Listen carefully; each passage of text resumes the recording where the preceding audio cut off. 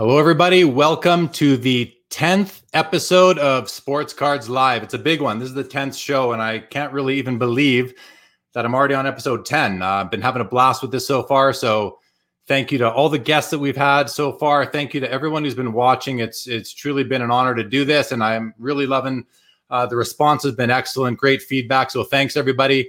I want to thank Brian Gray, owner of Leaf and In the Game, for joining me last Saturday. We had a great show. If you guys haven't seen that episode yet, go check it out. It's on the YouTube channel.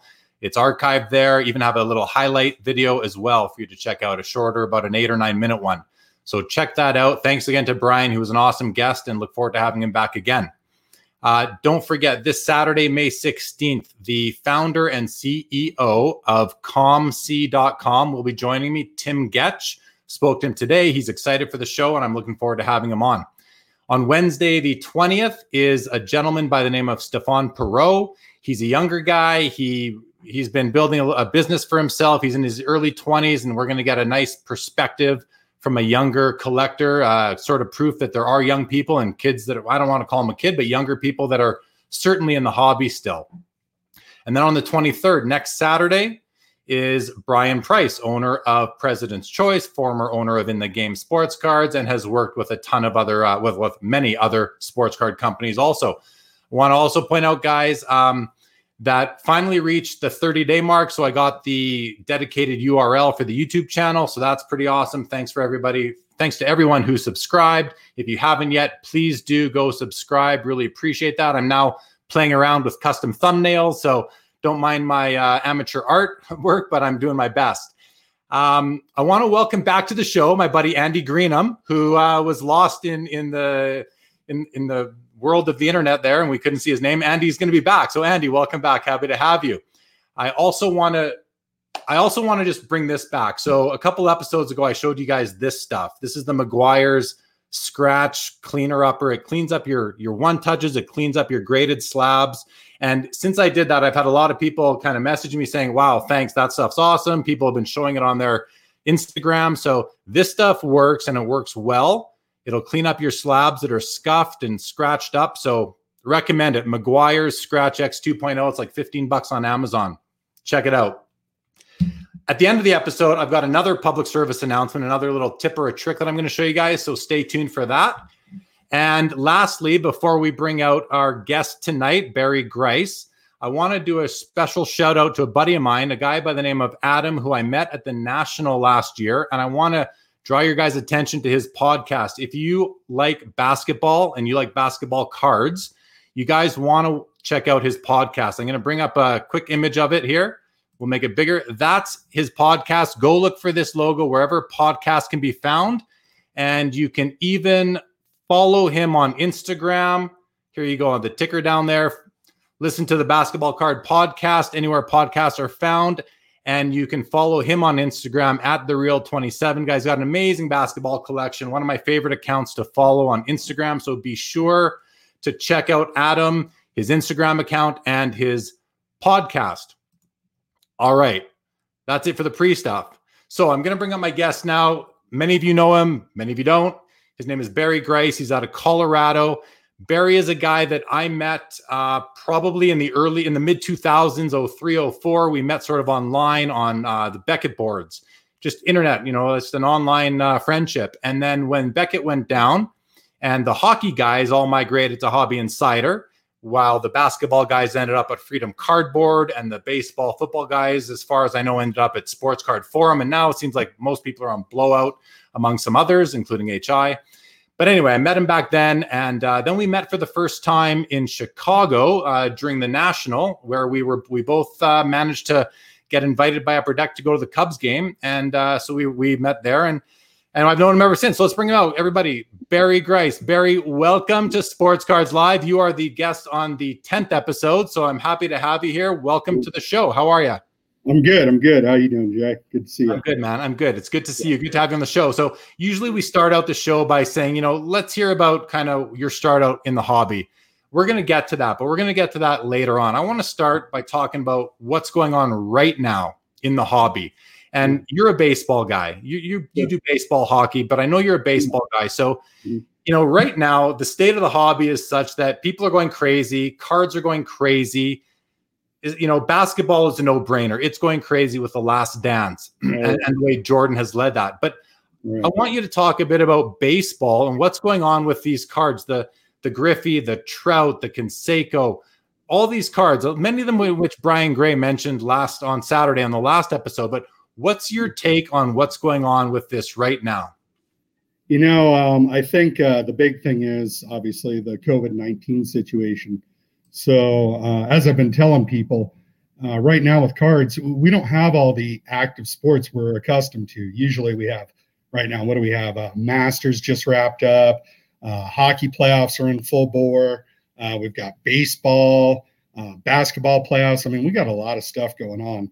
We have none of that right now. So people are kind of, they're tailing off and they're gravitating towards things that, I guess you could say everything's on an even plane right now, right?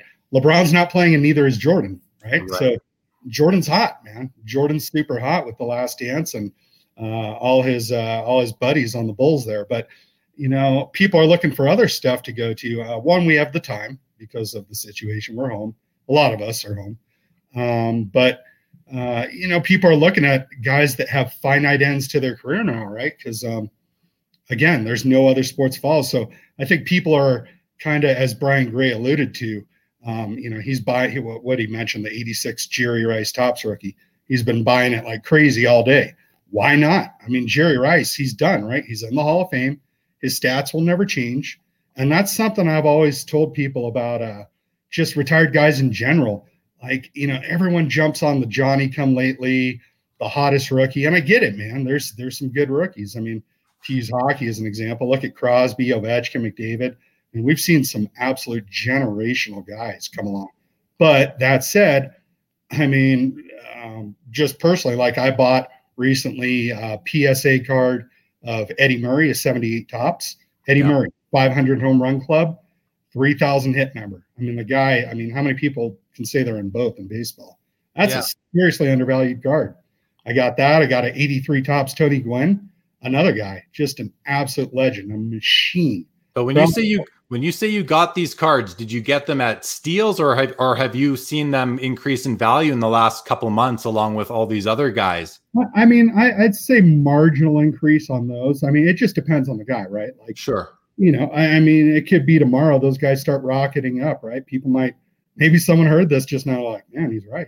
And you know what? The thing that really stuck out the most to me that you just said is that everybody's on the same playing field right now because there's nothing going on in sports. That's a factor that speaks to what's going on in the state of the hobby today that I hadn't really considered before. That Jordan, Pippen, Rodman, all the Magic, Bird, and all these baseball players that we were talking about, the Griffeys, the Jeters, the Gwynns, all the Cansecos, all these guys that were really important cards in the 80s. They're also still not playing, just like the current guys aren't playing, and maybe that's made this more of a level playing field during the virus situation. It's a theory. It's possible. Right. I just think that was a really interesting comment that you made. Yeah, I mean, it's true, though. I mean, we're, used to looking at current guys, the latest and greatest, breaking all the current year products, chasing the next Bowman Chrome star and Topps baseball, right? I mean, we could talk about that with Mike Trout, but I just, now I'm looking more than I ever have. I'm like, wow, man, these guys, these stats, again, will never change. These guys have done stuff that a lot of these current guys won't ever do, but they won't get the love because they weren't in the, the latest high-end release. They don't have an autograph or memorabilia swatch on their card. And quite frankly, social media in real time and the age we live in, we see, Mike Trout, Crosby, these guys, LeBron, everywhere. They're in our face constantly. They're in our subconscious. They're really a part of culture now, and we as people in these cultures and society, we identify with them. And I don't want to say that we idolize them because I find that kind of weird, but we certainly we like watching them. They give you hope if they're playing in your city. You want to get behind them. You want to see them win. They represent, in a way, I guess they represent us.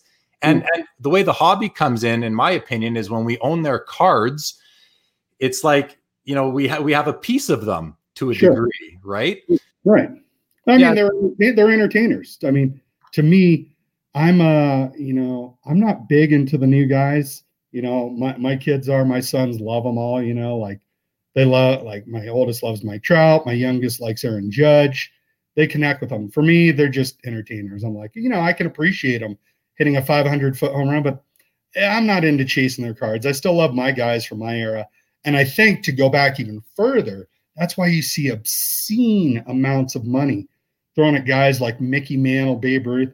One, their stuff is very scarce, mind you, relative to the new guys. But these guys that were around in their era, these guys are older, retired guys with deep pockets, and they want to chase their guys. So who are their guys? Mantle, DiMaggio, stuff like that. So it's all different. And there's guys that are in that age group that are chasing McDavid, Crosby, right? Because we're seeing those cards break $50K, the Cup rookies. They can, yeah.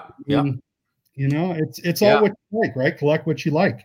Yeah, and I think what you said about the guys that are a bit older than us, guys in their maybe late 50s, 60s, early 70s, and up, if they're still collecting, they still remember those players and they still love those players. And then guys like us who never saw them play, but we respect and appreciate the history of all these sports, we want those cards too.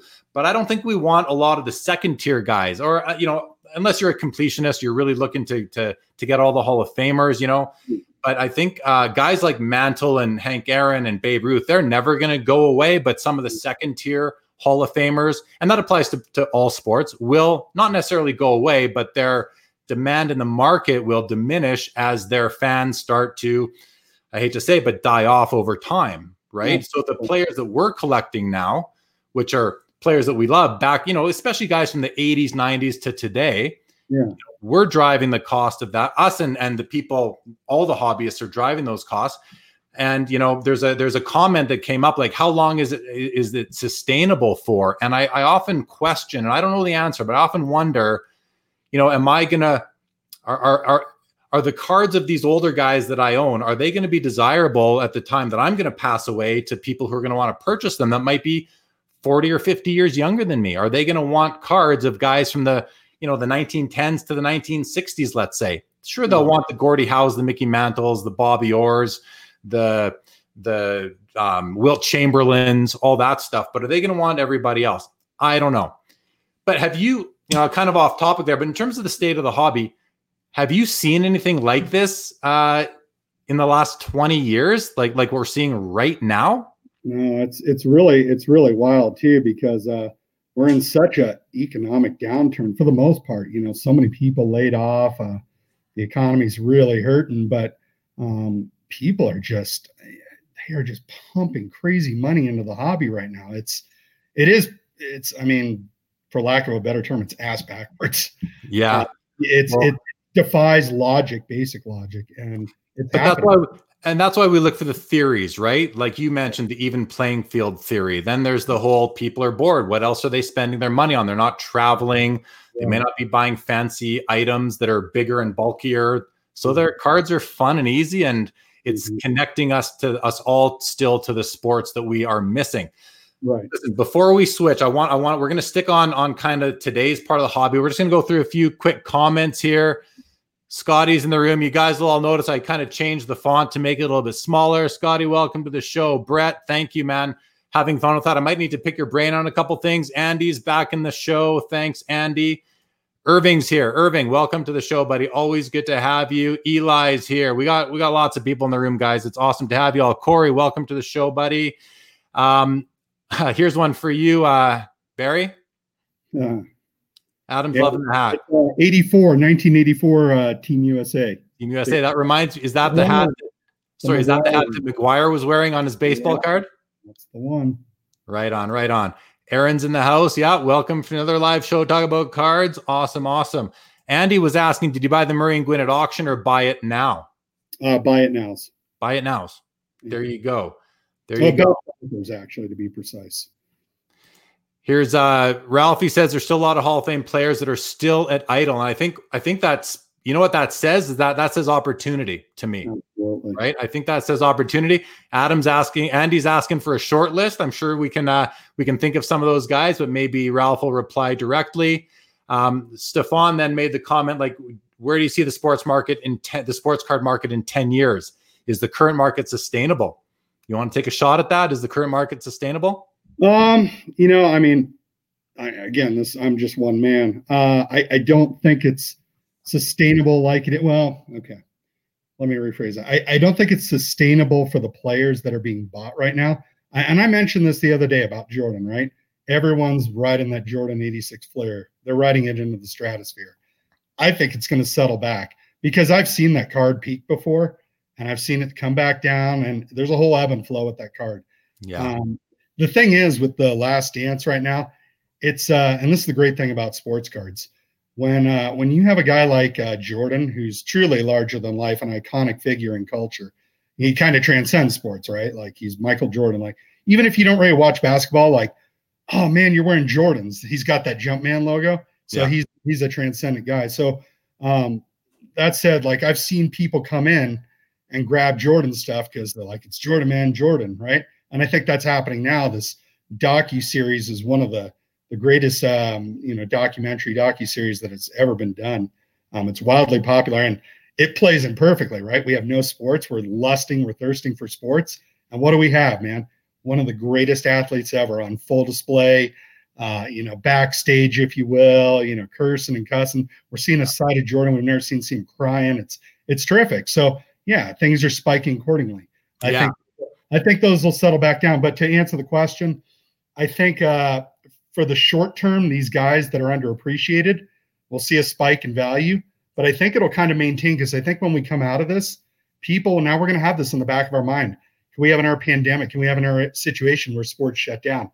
Maybe I don't want to put all my eggs into LeBron or Crosby, McDavid, Mike Trout. Maybe I want to appreciate some of these underappreciated guys. Sure. And I think you're going to see a rise in those graded and vintage card market, man. And good. Some of the people that are sitting on those really nice graded rookies, I know you love to do those from All Sports. I mean, you're looking good, man. You're looking good. So yeah, I agree. I agree. I want to go back to the Jordan card. So, you mentioned that you've seen it peak before. Like this card is selling this week for like $70,000 in PSA 10 USD, 70,000 US dollars, up from 20 within the last year. So if you could have bought them recently and done really well if you had the capital to invest. Sure. In terms of the current state of the market, can it sustain?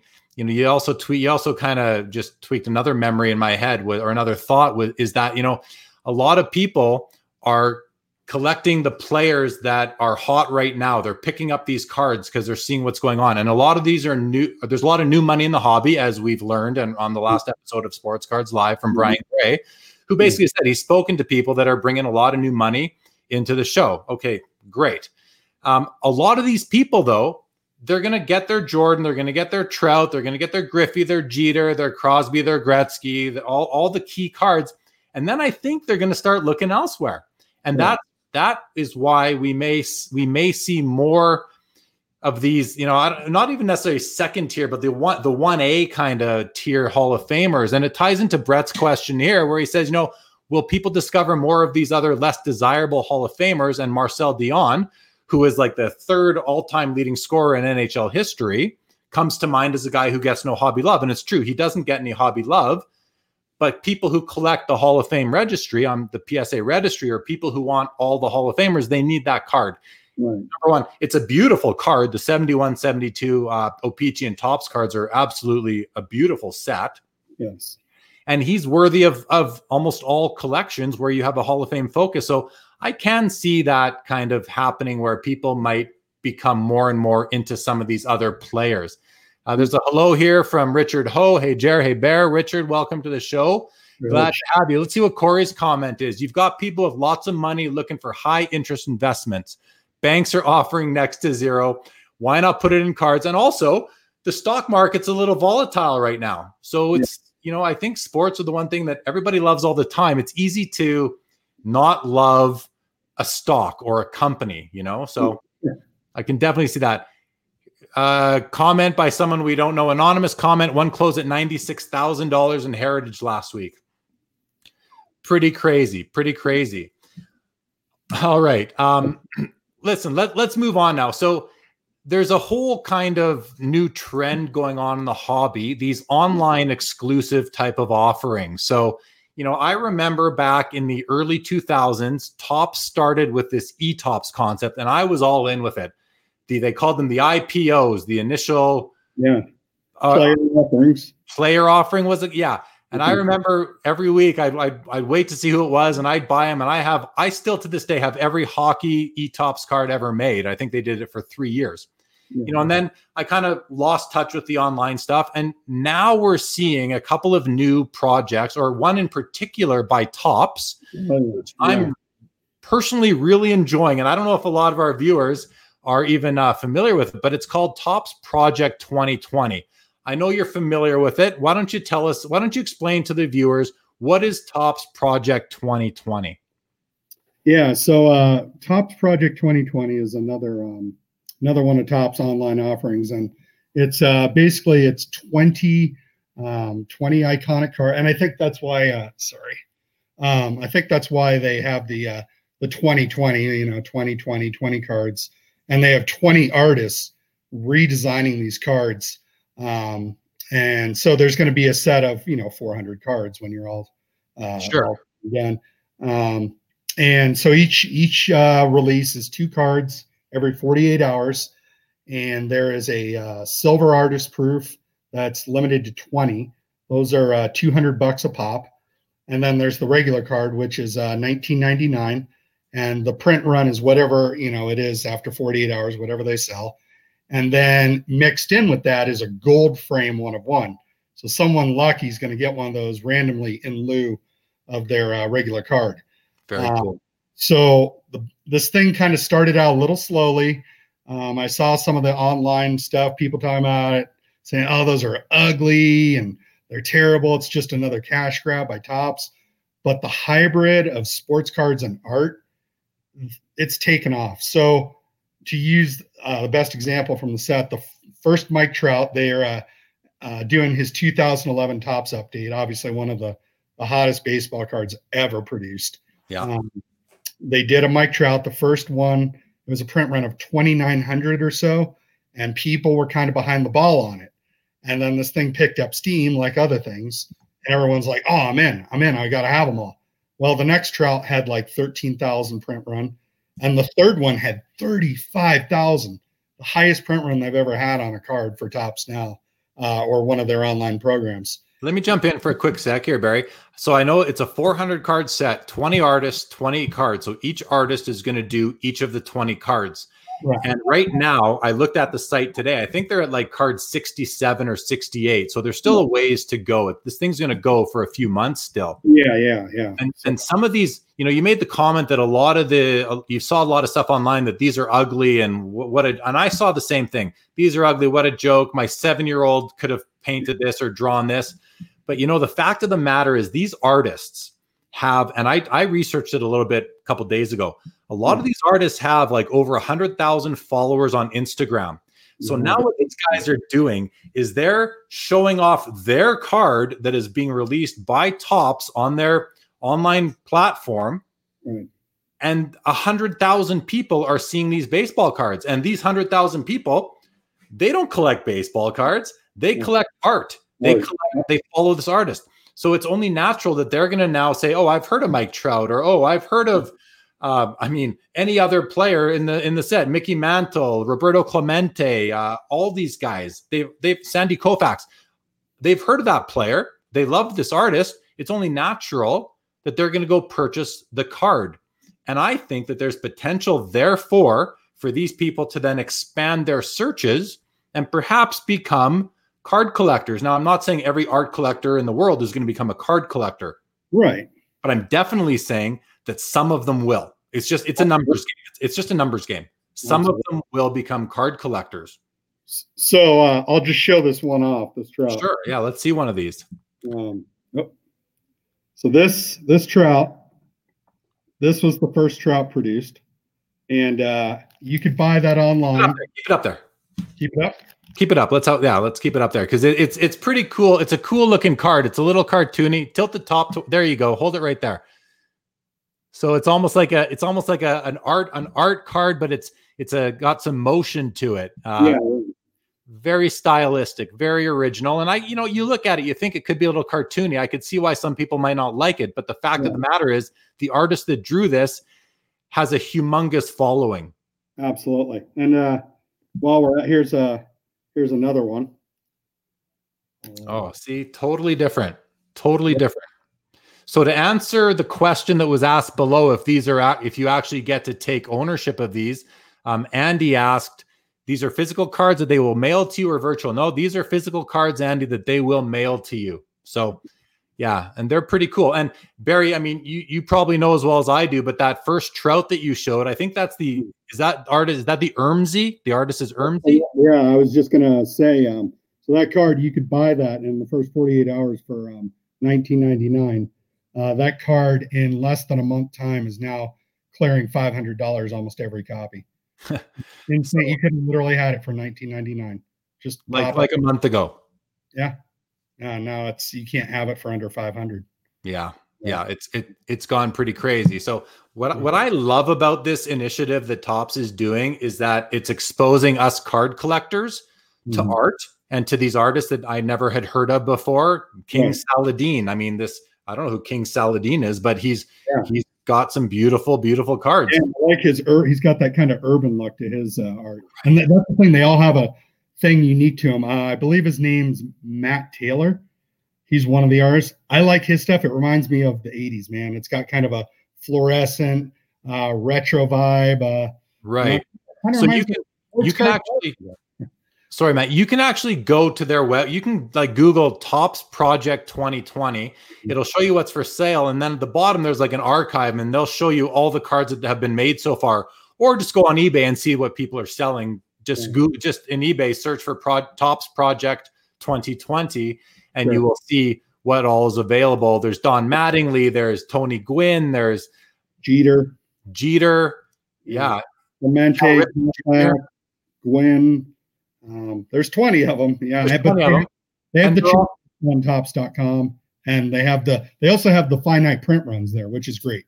So then you can kind of decide, if you want to go after something or what you might have to pay for something, because the lower print runs are going to cost you. And some artists are more popular. Like I actually just made a conscious decision recently. I'm like, I'm not going to buy this whole set because some of the cards I just don't dig them. But some of the artists I like. So I've decided I'm going to chase a couple of the artists specifically and put the sets together of their cards. So yeah. And I think that's what a lot of these artists, their fans are going to be doing. They're going to say, hey, I don't care about these other artists, or I'm fans of 3 of the 20. I'm going to buy all of their cards. And then those particular copies are probably going to disappear from the hobby in terms of being made available because these people are collectors of an artist. They don't necessarily care about Topps or Mike Trout as much as they care about that artist. And then they're finding this way to cross over to both sort of niches. Right. And then you have the player collectors. That's going to be the other part of it. And they're going to snap them up. So it's going to be, these things are going to be pretty legit. Right. Then there's all of us card collectors who like them. At first I saw them and I was like, okay, I got other things to put my money into. So I didn't buy any. And I regret it now because that was like 3 weeks ago, and now those cards have gone up crazy. And it's like I would have been way ahead had I bought them, and now they're out of reach. But I will admit I have gone on the Topps website and I've bought about 6 cards already. The last 6 they put out, I put in orders for because I think they look cool. There's something different. As a card collector, a hobbyist, I appreciate the difference. We're going to step back a couple minutes here to this comment by Eli. Still lots of meat on the bone with Yzerman and Lemieux high grade rookies. And by high grade, I'm assuming he means 9s and 10s, but even 8s. Brian Gray made it very clear last week that there's room at 8s for a lot of cards, whether it's PSA, BGS, SGC, any of that kind of thing. So I agree with that. Here's another comment. Troy made, this is a good one. I've noticed this too, Troy.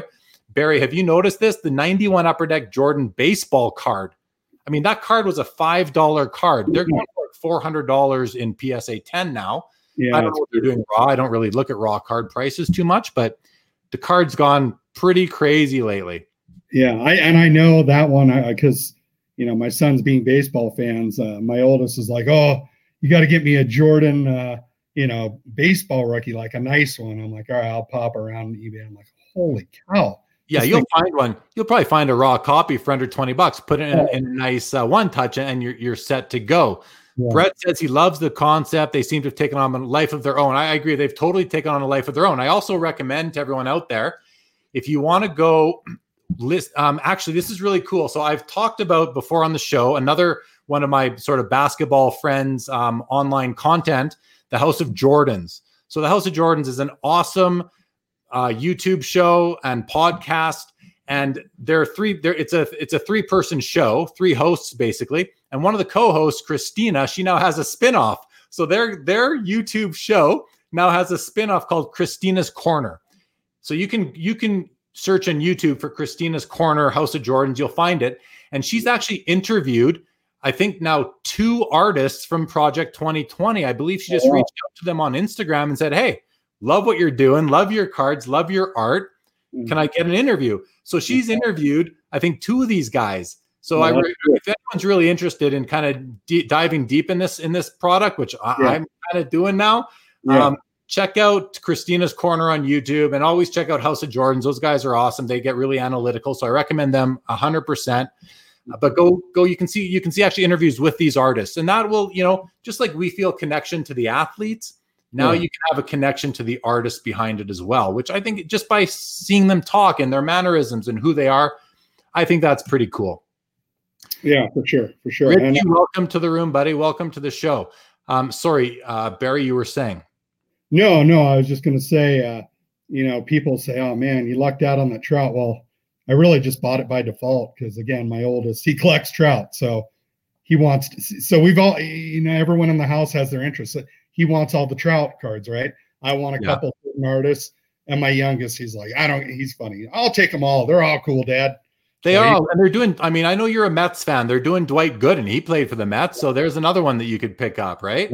Yeah. Yep. I've been definitely dialed in on Doc. Yep. So here's a comment from my buddy Kyle Beaker. This is a bit long. This is similar to what happened with the low prints in Topps Living Set. If you're familiar with it, some of the Living Set short prints under 4,000 copies were fetching over $500 in the initial months. Kyle, awesome point, because I actually have the Topps Living Set on our list of things to just at least touch on tonight, Barry, because I know that you're a baseball card collector, so you're familiar with the Topps Live program as well as the Topps Now program.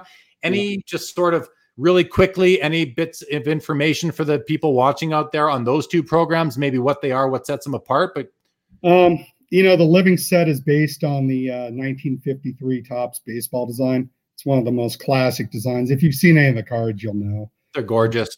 Yeah, and that's one of my biggest things about getting Topps back into hockey. Being a huge hockey guy too, their designs are just unparalleled. Topps Heritage. I know, you love that, man. I love Topps Heritage. Topps Heritage and Allen and Ginter.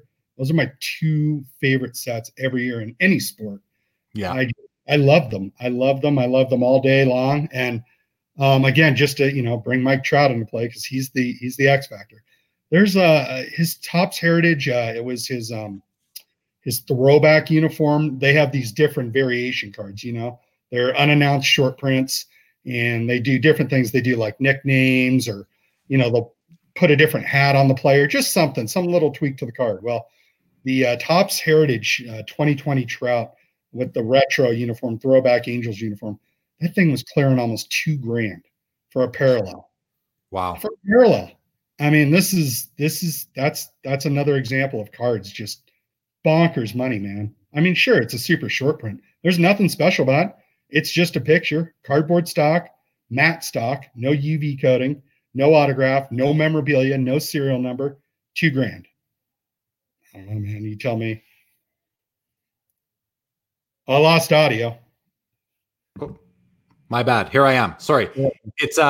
It's interesting that these, that so much money is being thrown at these cards, and I think a lot of it has to do with the scarcity. It's the player depicted, and the scarcity. And I think a lot of people are moving away from the thicker cards that were all the rage in the, from 2002 to 3 up until right now, pretty much. I think a lot of people are really enjoying the regular 35-point cards and that sort of thing. But that's a whole other discussion.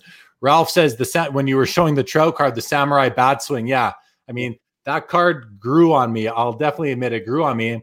Aaron says they look incredible and the art market is massive. A great combo. I mean, he's right. The art market is massive, and these 20 guys between them, guys and girls, I'll say there are female artists in the Topps 2020 Project 2020 collection of artists as well. They between them, they probably have a couple million followers on their social. That's wild, and they're all being exposed to cards right now. So Brian Gray last Saturday made the comment that this is just the tip of the iceberg. This is just the beginning. And when I thought about that, and then I thought after the show, I thought about Project 2020 and how many people it's exposing to our hobby. Mm-hmm. I started to think, you know what? Brian might be right for, among other reasons, the reason that we are being exposed to all these people who may not be thinking about sports cards top of mind. And now they're going to be thinking about it because it's in front of them, and cards are awesome. They're small, they're easy to ship, easy to receive, easy to store. They don't take up a lot of room. You can have 1,000 of them, and someone might not even know they're in your house because they don't take up a lot of room, and they have value. Like hey, this is a sports card show. I love cards, so I mean, I'm obviously going to see all the great reasons for that. But what is this comment from Brett? He thinks it will create more investors than collectors. I can't, that's an interesting comment. I didn't think of that. It could create more investors and collectors. I wonder if it's going to bring in more collectors than investors, though. And then maybe that change will happen where, we're bringing in collectors of art.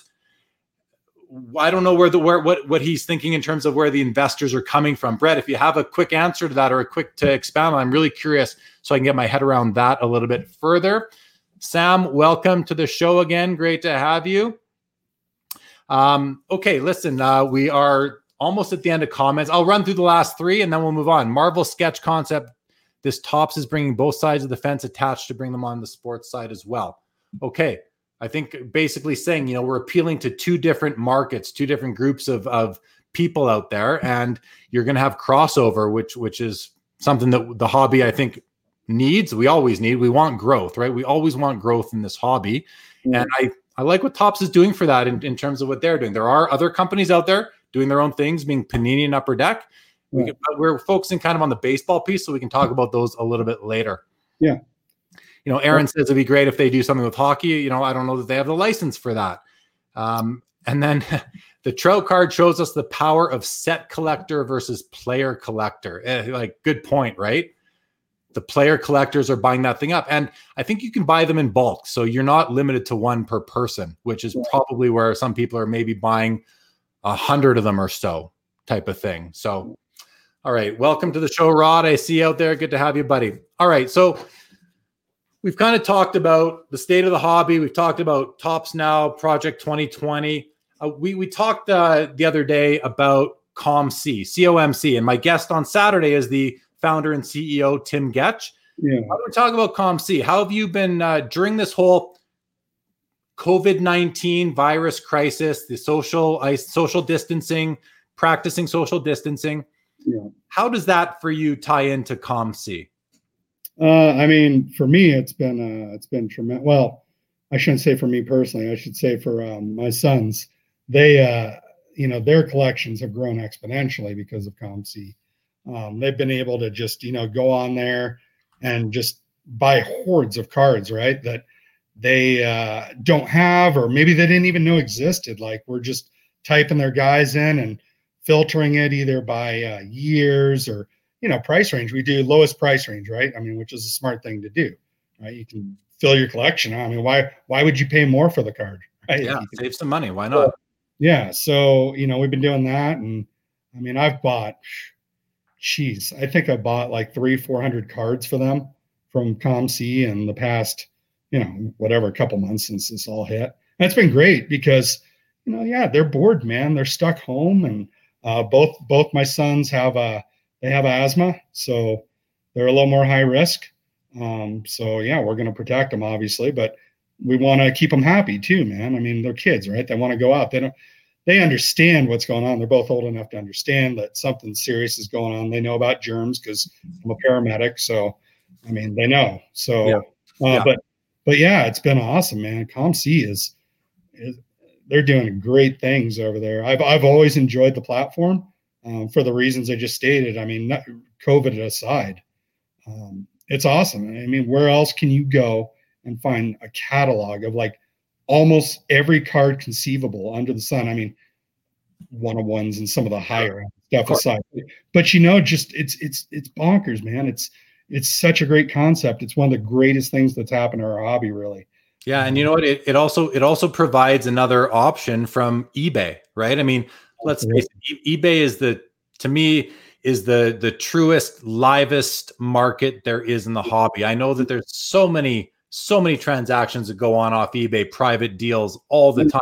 So many other auction companies out there that are doing cards, but nobody runs through as many cards per day as eBay does. And now COMC, in my opinion, and I've been a member, a user, a seller, a buyer on COMC since 2013. So I'm a big fan. I have been forever. And I've seen them evolve and grow and how things have changed. And on Saturday, Tim will come on and I'm sure he'll be able to answer a lot of questions and talk a lot about it and maybe even explain reasons for some of the changes they've made over time as they've grown, which I think will be really interesting. But right now, everyone's stuck inside. Kids are stuck inside. And COMC just provides another option from eBay where you actually buy the card right then and there. You don't have to wait for the auction to end. And they're basically buy it nows. You can make an offer and get countered and eventually buy the card. But there's a lot of cards on there that you might not see on eBay because they're too cheap for eBay because people won't pay the shipping on a card. So you go on COMC and buy cards for 25, 27 cents up to whatever, in the, under a lot of cards under $5, fill out your sets. I think we're seeing a lot of people right now filling sets because they're bored, right? They're at home. So what a great time to go fill sets. Have you guys been filling any sets? Has that been an approach? We've not only filled sets, we've actually built sets. Oh, really? Yeah. My youngest, he collects Aaron Judge. We did the entire 30-card Walmart exclusive Rookie of the Year, Topps Walmart hybrid Rookie of the Year set of Aaron Judge from COMC. We did that one. We did a few Mickey Mantle sets for my older son. He collects Mantle, he collects Yankees. We did some Derek Jeter sets. All these cool player specific 10, 20, 30 card sets. We built them just on there. It was awesome, man. I mean, can you imagine before that what that would have cost me on eBay to get 30 cards with shipping? Even if some of them are free shipping, let's say half of them, I'm still looking at what, $45 in shipping? Just right. US? Yeah. Man. So you know what? We're going to go to some comments because I think they're kind of on point and timely right now. So we don't have to come back to a past topic, which I have a tendency of doing on the show.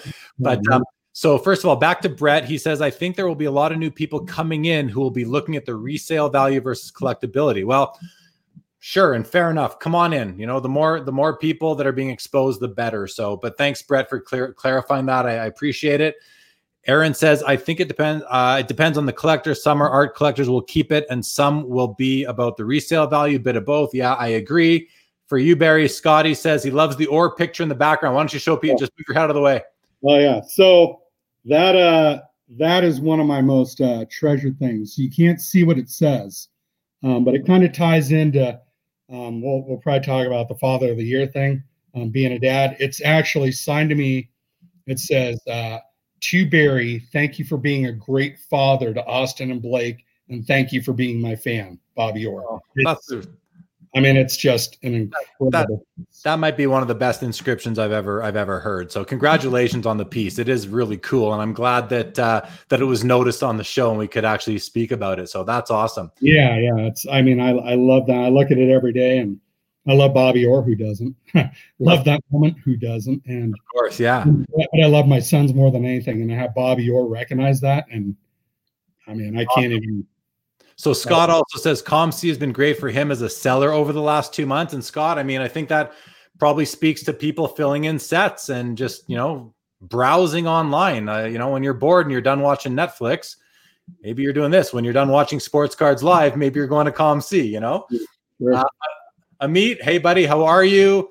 ComC is the cat's meow. I know for a fact that Amit has one of the biggest portfolios on ComC. So if he wants to share what it's called, Amit, please throw it up and I'll put it on the screen for people and they can go check out your ComC account. Andy says he struggles with their shipping prices. Maybe it's better now. Andy, you know what? We'll talk about that on Saturday with Tim, the founder and CEO. I do remember back in the day, early ComC, you could build up 100 cards in your account and they would ship them to you for $3. And I wondered, how are they surviving on that? I mean, just the time to pick those out of inventory has to be worth much more than $3 in labor. So I didn't ever understand that.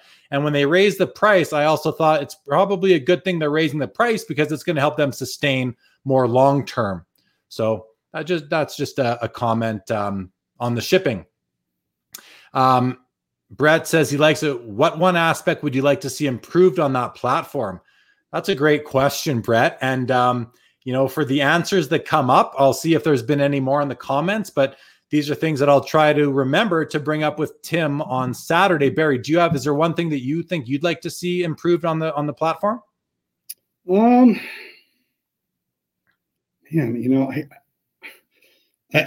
can't really complain about it. I mean, it's been really great for what we've used it for and the times we've used it. So I can't really, I don't have any beef. Really. I like it too. I'm sure I'm sure if I thought about it a little more, they basically offer so many different ways of searching that eBay just can't do or doesn't do. So I recommend if you're new to ComC and you're going to check it out, have a look at the way they have their left-hand search pane going. There's so many different options. Rod makes the comment, he sent 8,000 cards to ComC at the last expo. So glad he did. They've been selling like crazy. I mean, great. Like, it's the real deal. ComC is definitely the real deal. Sure. Al says he's completing mid-90 sets from ComC from cards that he had in boxes in his closet. So, I mean, that's the other thing, we buy boxes of cards over the years and we take the base, the hits, we put them away. We kind of forget about them. Right. And then you go back and you look and think, oh, that was a cool insert that I hit, but you only have 2 of the 20. Right. Well, what a better way to go fill those in. You need 18 cards. You can probably get them on ComC for under $1 each. And then the shipping will be what it is. The shipping has gone up in price, but it had to. I mean, and as for what it's at now, I know that if you're shipping to Canada, they have all the duties and all that are included in the price. So they at least get that kind of out of the way. Amit on ComC is New York. If anyone wants to see Amit's portfolio on ComC, look for New York. Roddy's is investment_sports cards, guys. If you're missing these, I'll kind of put them up again, but check out these guys' accounts on ComC. I know both of them have great cards on there. I've actually bought cards from both these guys on there and something from Amit just a couple months ago. I don't remember what it was right now, Amit. I know I told you at the time, but probably an Ovechkin from Fleer Retro or something like that. And here Al says he placed an order today, economy shipping $549 for 36 cards plus $10 in duty. Can't beat that compared to eBay. No, you can't beat that for 36 cards.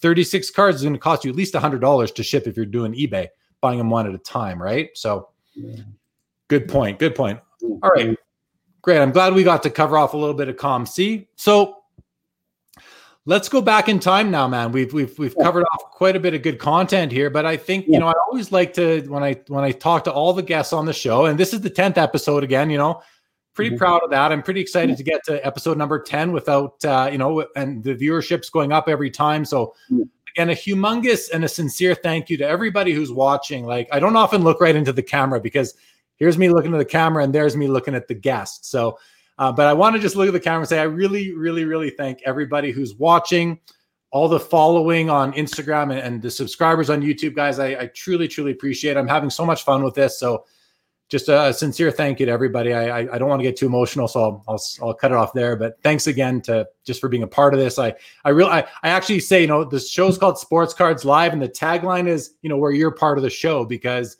I really like to involve all the comments and get you guys interacting. So I just hope it's something that you're all enjoying and we can continue to enjoy together as the time goes by. Okay, back to Barry. So let's get into it. I mentioned at the beginning of the show that we met at the National. We got to hang out with a few different guys. You made your way up to Toronto for an expo, and I actually have a few pictures here that go back in time, and I know a lot of the viewers will enjoy seeing these. So we're gonna bring up the share screen here. I'm gonna show some pictures, guys, that go back to 2008. Right? This is 2008. So there's a much younger Barry and a much younger Jeremy from 2008. And there we are at a bar/pub right across from Wrigley Field where the Cubs were playing. And we were there hanging out after the game with the crew from Upper Deck and just having some munchies and waiting for the next stop of the night. Do you have any specific memories from the game or that night? Yeah, I mean, the game was fun. I think there was a lot more hanging out and chatting. We weren't all in our seats too much. It's probably a half and half split because, everyone's mingling and kind of you're meeting new people or catching up with old friends. And so it was a good time. I was rapping with, the usual suspects. Carvin, Al Muir was there, if people remember him from the old Beckett editor. I think current Beckett editor again now. Yeah. Chris Carlin, who's everywhere Upper Deck is always. He was there, and Chris Barr from Panini was there as I believe. Barr, now with Panini was there as well. Yeah. Get rid of that. All right. What do we have next picture? So this is actually a picture from the expo when Upper Deck held a round table. And in this picture, so there's Eli, who's watching the show right now. There's Carvin, who was my guest on episode number 2. There's Chris Carlin, who was my guest a couple Saturdays ago. This guy here it's just funny that we have this picture. This guy here, his name is John Waldman. And I actually know him. We're from the same hometown. And it made me pull out a book that I have that I thought I'd show everybody here. I'll show it after when I enlarge the screen. Let's do the pictures. I'll come back. Chris Barr's back, the Flyers. And that's Chris Barr's back, who's now with Panini. So that was pretty cool. And then that's you and Mike Giuseppe, who's a very strong contributor on the Hobby Insider message boards. And he's a big breaker of baseball and hockey, loves his cards. So that's you and Mike just outside the game. Who knows? I might have taken that picture for you. Yeah. Here's another one, you, Chris Barr and Carvin. And there's you and the man, Gordie Howe. He doesn't look too scared of the punch coming, though. He seems to be quite all right. He's laughing at me. He's Gordie Howe. Exactly. And there's my buddies from my buddy Adam's podcast again. All right. So back to you and me. I'm going to show this book now. So this is a book called Got 'em, Need 'em. And Barry, you have some books too. Now is a good time. Love the books. We're going to do a little bit of a book recommendation. Then we'll come back to the past. But this is a bunch of you guys have probably seen this. Got 'em, Need 'em. A Fan's Guide to Collecting the Top 100 Sports Cards of All Time. Now, it's written by Stephen LaRoche, who is a recent Beckett editor. Now I think he's freelancing and maybe doing some accounting courses on the side. And John Waldman, who is in that picture, who's someone that I pretty much grew up with in Winnipeg back in the day. So this is a great book. It's got full of all sorts of color pictures. All sports are represented. So if anyone's looking for some reading material, check out Got 'em, Need 'em. Any books you had showed me earlier? Why don't you show a couple that you recommend? I've got a few. This is, it's not a sports card book, but it's a great book by Jack Falla. Home Ice, really, really good read. Okay. We got this one's a good one. You probably heard about. It's pretty controversial. By Patrick O'Sullivan. Okay. Breaking Away. It's a pretty heavy duty reading. He was pretty abused as a child. Okay, interesting topic. Yep. This one is a classic. Everyone loves this one. If you're a sports card guy, you got to read this book, man. This is required reading in the sports card realm, I would say. It's an amazing read. It really is. It's a page turner. It's a page turner for sure. I think I picked it up. That card's been out. It's at least 15 years old by now, maybe 20. And I remember purchasing it and reading it, and then reading it again probably 10 or 15 years later. More recently, definitely a good read. So, and this one's a excellent one. While we're talking about baseball cards and investment and stuff like that, you guys will really enjoy this one. Mint condition. So, but there's a ton of great books out there, sports cards. I have one more, but my youngest son actually has it right now. It's The Greatest Collection by Dr. Jeffrey Griffith. Right. That is an outstanding book. And if I can send a text and get it down here, I'll show the cover. But that is a magnificent book. If you want to connect hockey and hockey card history, Jeffrey he's a great friend of mine, and he's an amazing writer. So he actually wrote that book in conjunction with the Hockey Hall of Fame. Yeah, he was actually going to do, he had a different concept at first. And then when he connected with the Hall of Fame, they kind of helped him kind of refocus the book. And that's what came out. He's also the guy that wrote the book Gretzky Cards. He's pretty well known as the #1 Gretzky collector in the world in terms of having like one of every card made up until around, I think he stopped after 2011 or 2012. But he's got an amazing collection. Check out his books. He's got two. He's now got doctor in front of his name. Congratulations to Dr. Jeffrey Griffith. So definitely check that out. Lots of comments flowing in. Let's just see what we got here. PLJ is asking if you can show any highlights of your Kopitar collection. I did ask you to bring out a few cards. Did you bring any Kopitars to show? Yeah, I actually didn't. We broke down pretty much most of the Kopitar collection and moved it off for baseball. So long story short, I'm a Kings fan, huge LA Kings fan. I grew up in LA. I kind of forced the Kings on my sons. Yeah. Like any good father would force them, right? But a few years back, we are obligated to force our team on our children. We need to create fans of the teams we're fans of. So I support that. Sorry, keep going. Yeah, no. So anyway, I got the pushback from the older one a few years ago, and he's like, I like Kopitar, but you know who I really like? I'm like, don't say it. He's like Crosby. Oh, that's very expensive. Yeah. So we started, moving Kopitar stuff off to reinvest into Crosby and, baseball. He's really big into baseball. And I think he makes a connection with it because he plays it.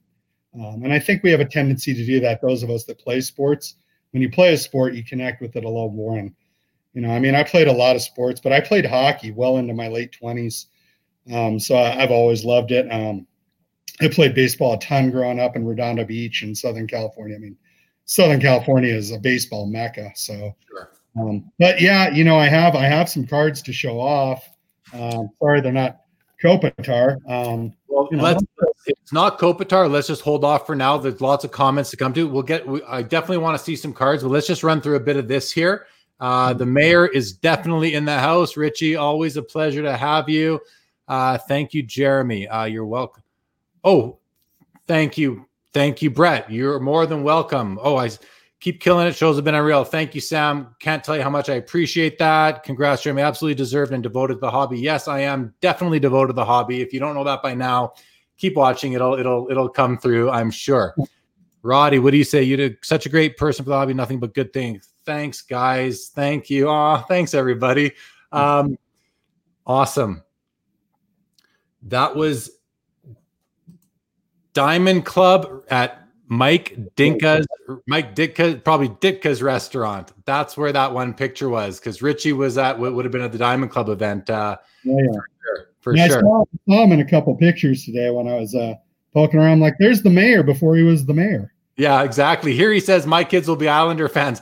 No, they won't, Richie. No, they won't. They will be. And Andy says Jets or Flames. Now, I'm originally from Winnipeg. I live in Calgary now, but I left Winnipeg just after not just after the Jets left in 96. I left in 02, and then the Jets came back in 2011. So I'm a Flames fan, #1, and a Jets fan, second. And that gap has grown as the years have gone by, and I've become just more of a Flames fan myself. So, okay, back to your history. We keep getting sidetracked. That's just the way the show goes with so much interaction with the people watching.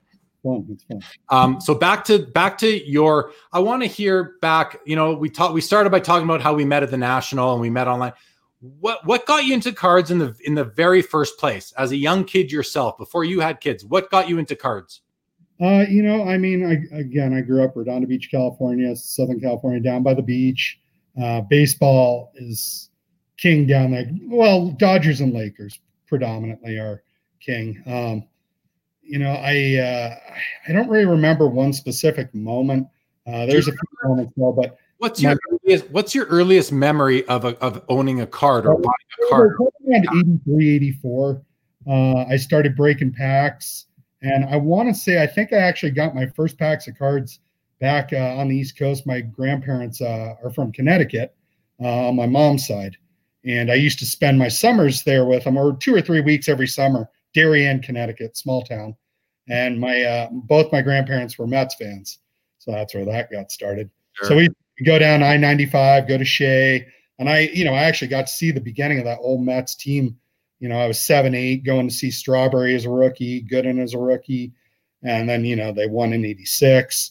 But I think my grandpa took me to like a sports card place, or maybe it wasn't a card, whatever it was, and got me some packs, and I was like, oh, this is cool. And then. How did you first find, like, a lot, we're on YouTube, we're on Facebook doing video now. It's come a long way from when we were on the Beckett boards in 2002, 2001, the early 2000s. Right. How did you do you remember when you first found an outlet to share the hobby with other people? Now we can share it anywhere. Online. Phone out and you're sharing in general. I mean, I think my youngest memories were like junior high. Me and my friends, we would go to the local shops. We'd walk there after school and buy wax and trade. And it was really cool. There was a guy that collected Eric Davis, I remember. Another guy collected Oral Hershiser, and I traded all those to them, for my Darryl Strawberry cards or whoever I wanted. We all coveted the '86 Canseco rated rookie, right? That was a card, man, for a long time. I mean, when he hit 40-40 in '88. That card went, it went bananas. I actually 87, man, right out of the gates, 49 bombs. Yeah. Speaking of the Canseco card in probably 1988, I told you this story last night when we were having a discussion. Actually, in 1988, guys, I'm sure some of you can identify with a story like this. So I used to go into Joe Daly Sports Cards in Winnipeg in 88, 89, and his son Travis was working the shop with him. And I went in there one day and I traded for their Jose Canseco rookie card. Again, 1988. I traded them one of those in-dash car CD players that you would put in your dash your dashboard, when you actually back in the day when you got out of your car, you took your stereo with you, right? That. Or the face. You pop the face, right? The faceplate, the coolest face, the faceplate for what made you cool back then, right? Right. I traded them my in-dash car stereo for a Jose Canseco rookie card in 1988. I was 16 years old, so it might have been 89. Maybe I was 17. But yeah, that's that was way back then. Well, it shows your passion for cards right there. Oh, that's cards, man. You sacrifice the tunes. Yeah, man. It's cards are definitely in my blood. 100%. Like so many of the people watching, like yourself too. I mean, and we do go in phases. We do. I haven't taken months off in years now. Where I can't remember the last time I didn't buy a card for a period of longer than say a week. It's probably been 10 years since I've done something like that. But we're all sort of in this hobby together. We all approach it differently, and that's what's awesome about it, is that there's room for everybody. Right. Getting kind of off the topic of kind of your history in the hobby. So you start out like most of us. You love your team. A grandfather, a father kind of helps you connect to those players. I don't know who's watching, but you never know. I used to go to Galaxy Comics, was my place in Redondo Beach, California. It was on Aviation Avenue. I used to go there, and I kind of got into.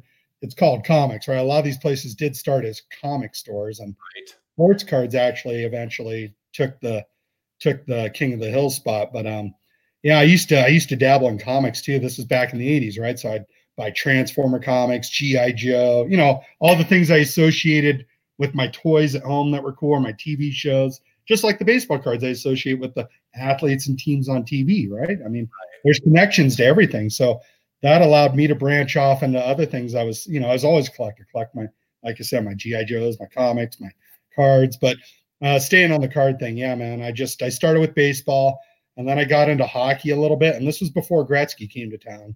Like, this is the old Forum blue and gold Kings jerseys. And My dad would take me to the forum, and I remember we'd go to the Forum Club, which was like the little VIP area, and man, all the guys would come in there after the game, drink from both teams, and they'd all be ass slapping each other. It was great, man. And so I grew up around these guys, just seeing like larger than life. And Marcel Dion lived up the road from us, and then when Luc Robitaille came to the Kings, he moved in with Dion. So yeah, it was just cool. And then Gretzky came to town, and things went bananas, man. And I mean, if Gretzky doesn't go to the Kings, we don't have the Ducks, we don't have the Sharks, we don't have the Coyotes, we don't have the Dallas, we don't have that whole Southern Belt.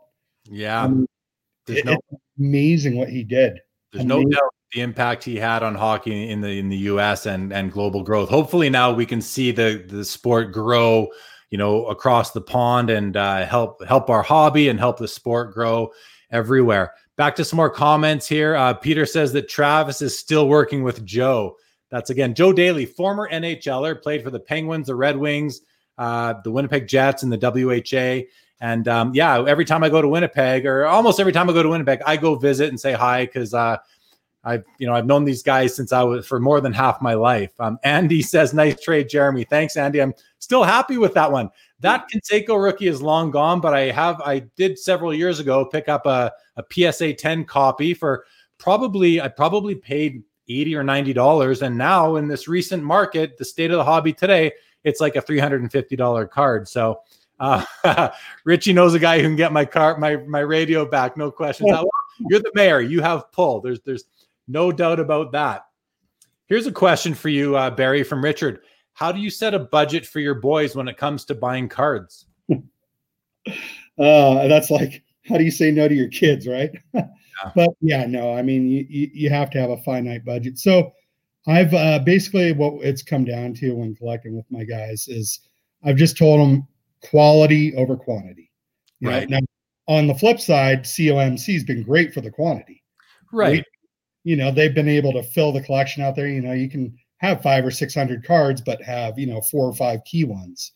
So, I basically, my older son, he does chores and stuff like any other kid, saves money up. And I definitely help. I think every parent's done that with their kids, whatever it may be.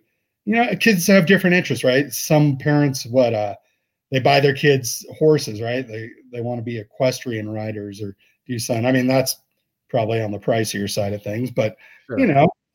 Just things like that. You buy your kids toys, whatever they collect. Well, my boys have got a really big, interest in baseball cards, hockey cards. So, I just tell them, like, if you want a card, let's save up a little for it and just go for that. I always say it's better to have like 5 good cards. This is my opinion. This is what I tell them. 5 good cards than, 500 cheap ones. You'll appreciate them more. You can manage them a little better. You can kind of look, here's my 5 cards, right? But they're awesome cards. They are tremendous cards. They're not like, right.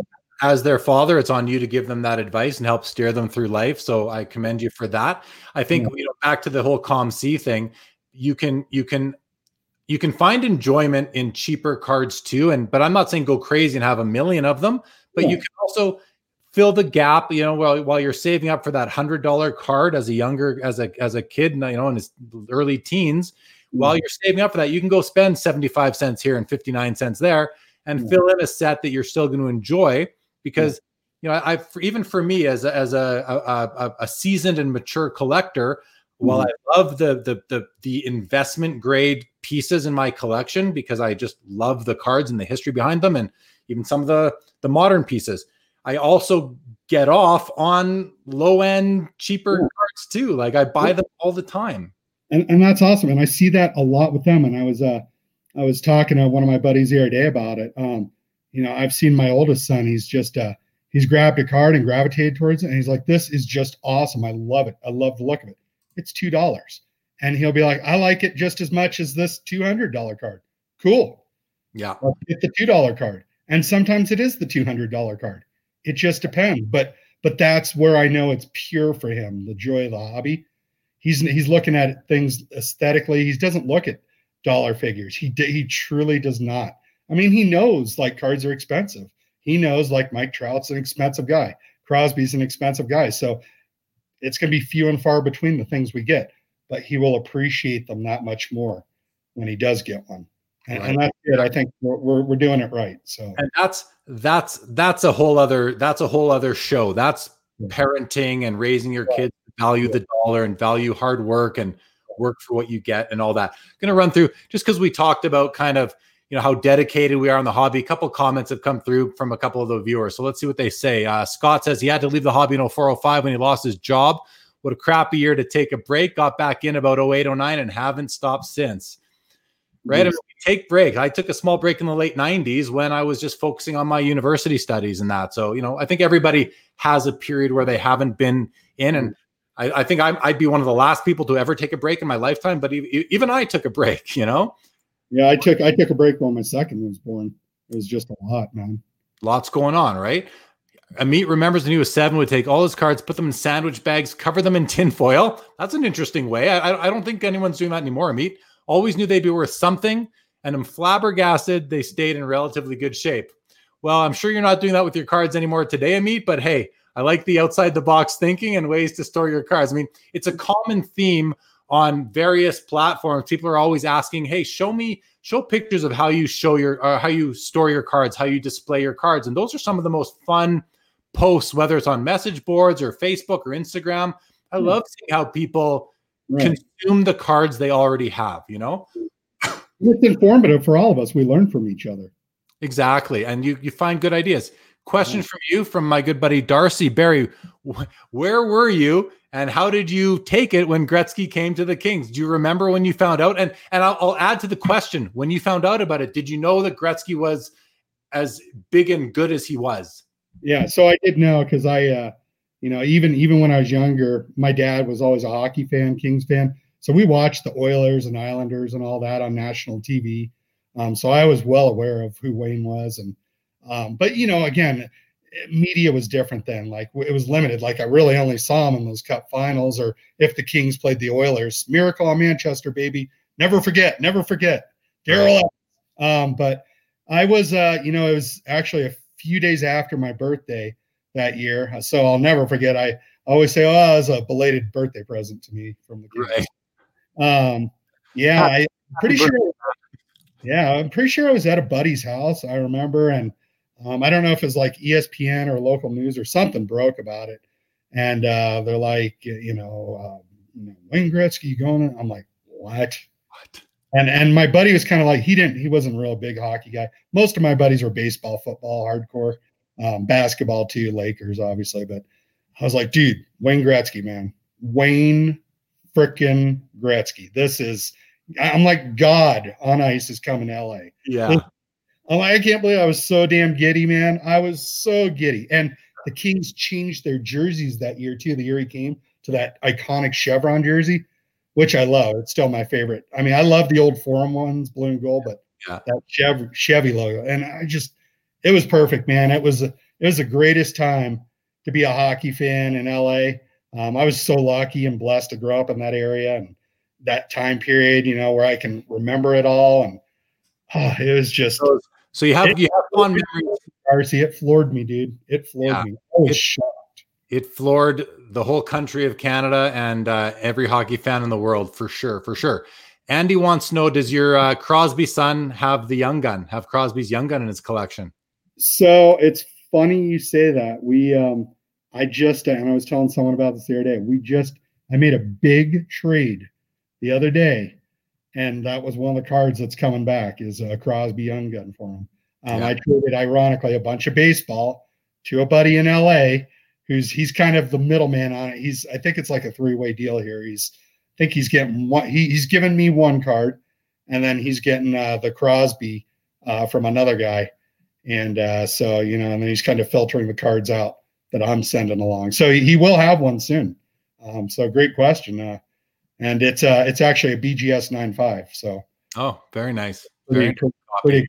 Yeah. Amit says his kids will play with base cards. He's educating them on the differences and how cards are a bit play and a bit investment. Yeah, I mean, that's a great cards can be used as an instrument to educate your kids, not just to, read and look at the numbers on the back where there are stats on cards still, but also just to understand investing. I mean, a lot of people don't like talking about investing when we talk about the hobby and collecting, but if you want to deny that it's a part of it, then you're just missing out on what's actually going on in the world around you and in this hobby, right? It's both. It's both go on, and both are more than allowed to happen.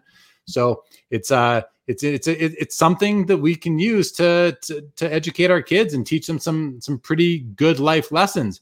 Richard, amen to the aesthetics, man. I mean, I love aesthetics. To me, if I don't like the looks of it, there's very few cards in my collection that I will own if I don't like the aesthetics. There are a couple I will, because I know that I recognize them as important cards. And it's actually tweaks a memory or a thought again in my head, is that the one card that I know is important that I just do not like the looks of is that alternative Michael Jordan rookie, the 84 star card that PSA won't grade it because it wasn't distributed through the a natural pack. It was a team pack or a team set that was handed out at games.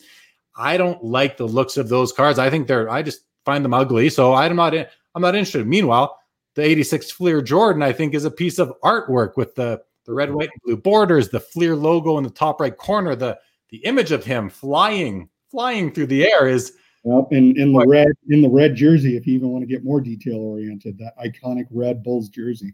Did they ever nail that card in terms of making it just so nice, so good? So aesthetics to me are first and foremost. And then comes the player and the importance of the card. But once in a while, if a card is super important and not that good looking, I'll add it anyway, Yeah, for sure. Here's another memory in 2001. I was dead broke looking for a job, and I'd buy one pack of hockey cards a week. What I like more than anything are lifelong friends I've made. I mean, that's a good segue, because one of the things I want to talk about with you, Barry, tonight was, we touched on it earlier, just the experience that we shared together at National in Chicago, and then seeing you at the expo and getting to hang out with you, having dinner, being at the show.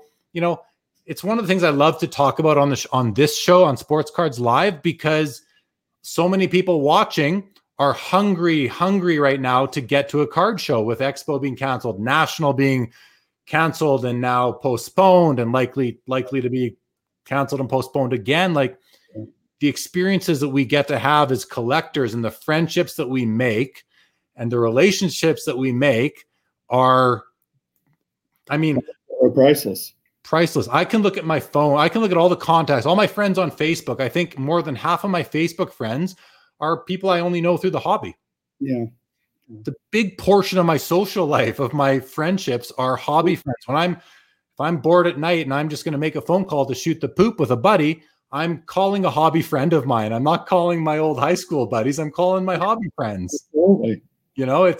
It's a great thing. So, Amit, thanks for bringing that up, because I can't say enough about how important that is.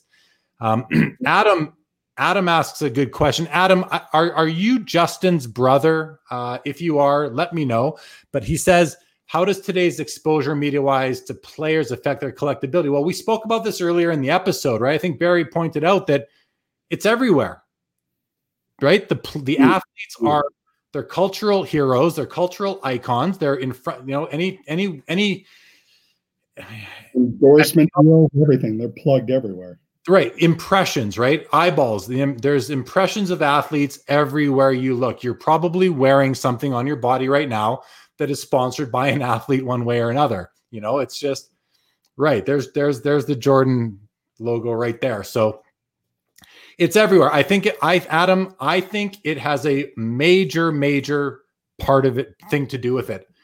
Because it just stems from the fact that, first of all, these are players playing, they're representing our cities.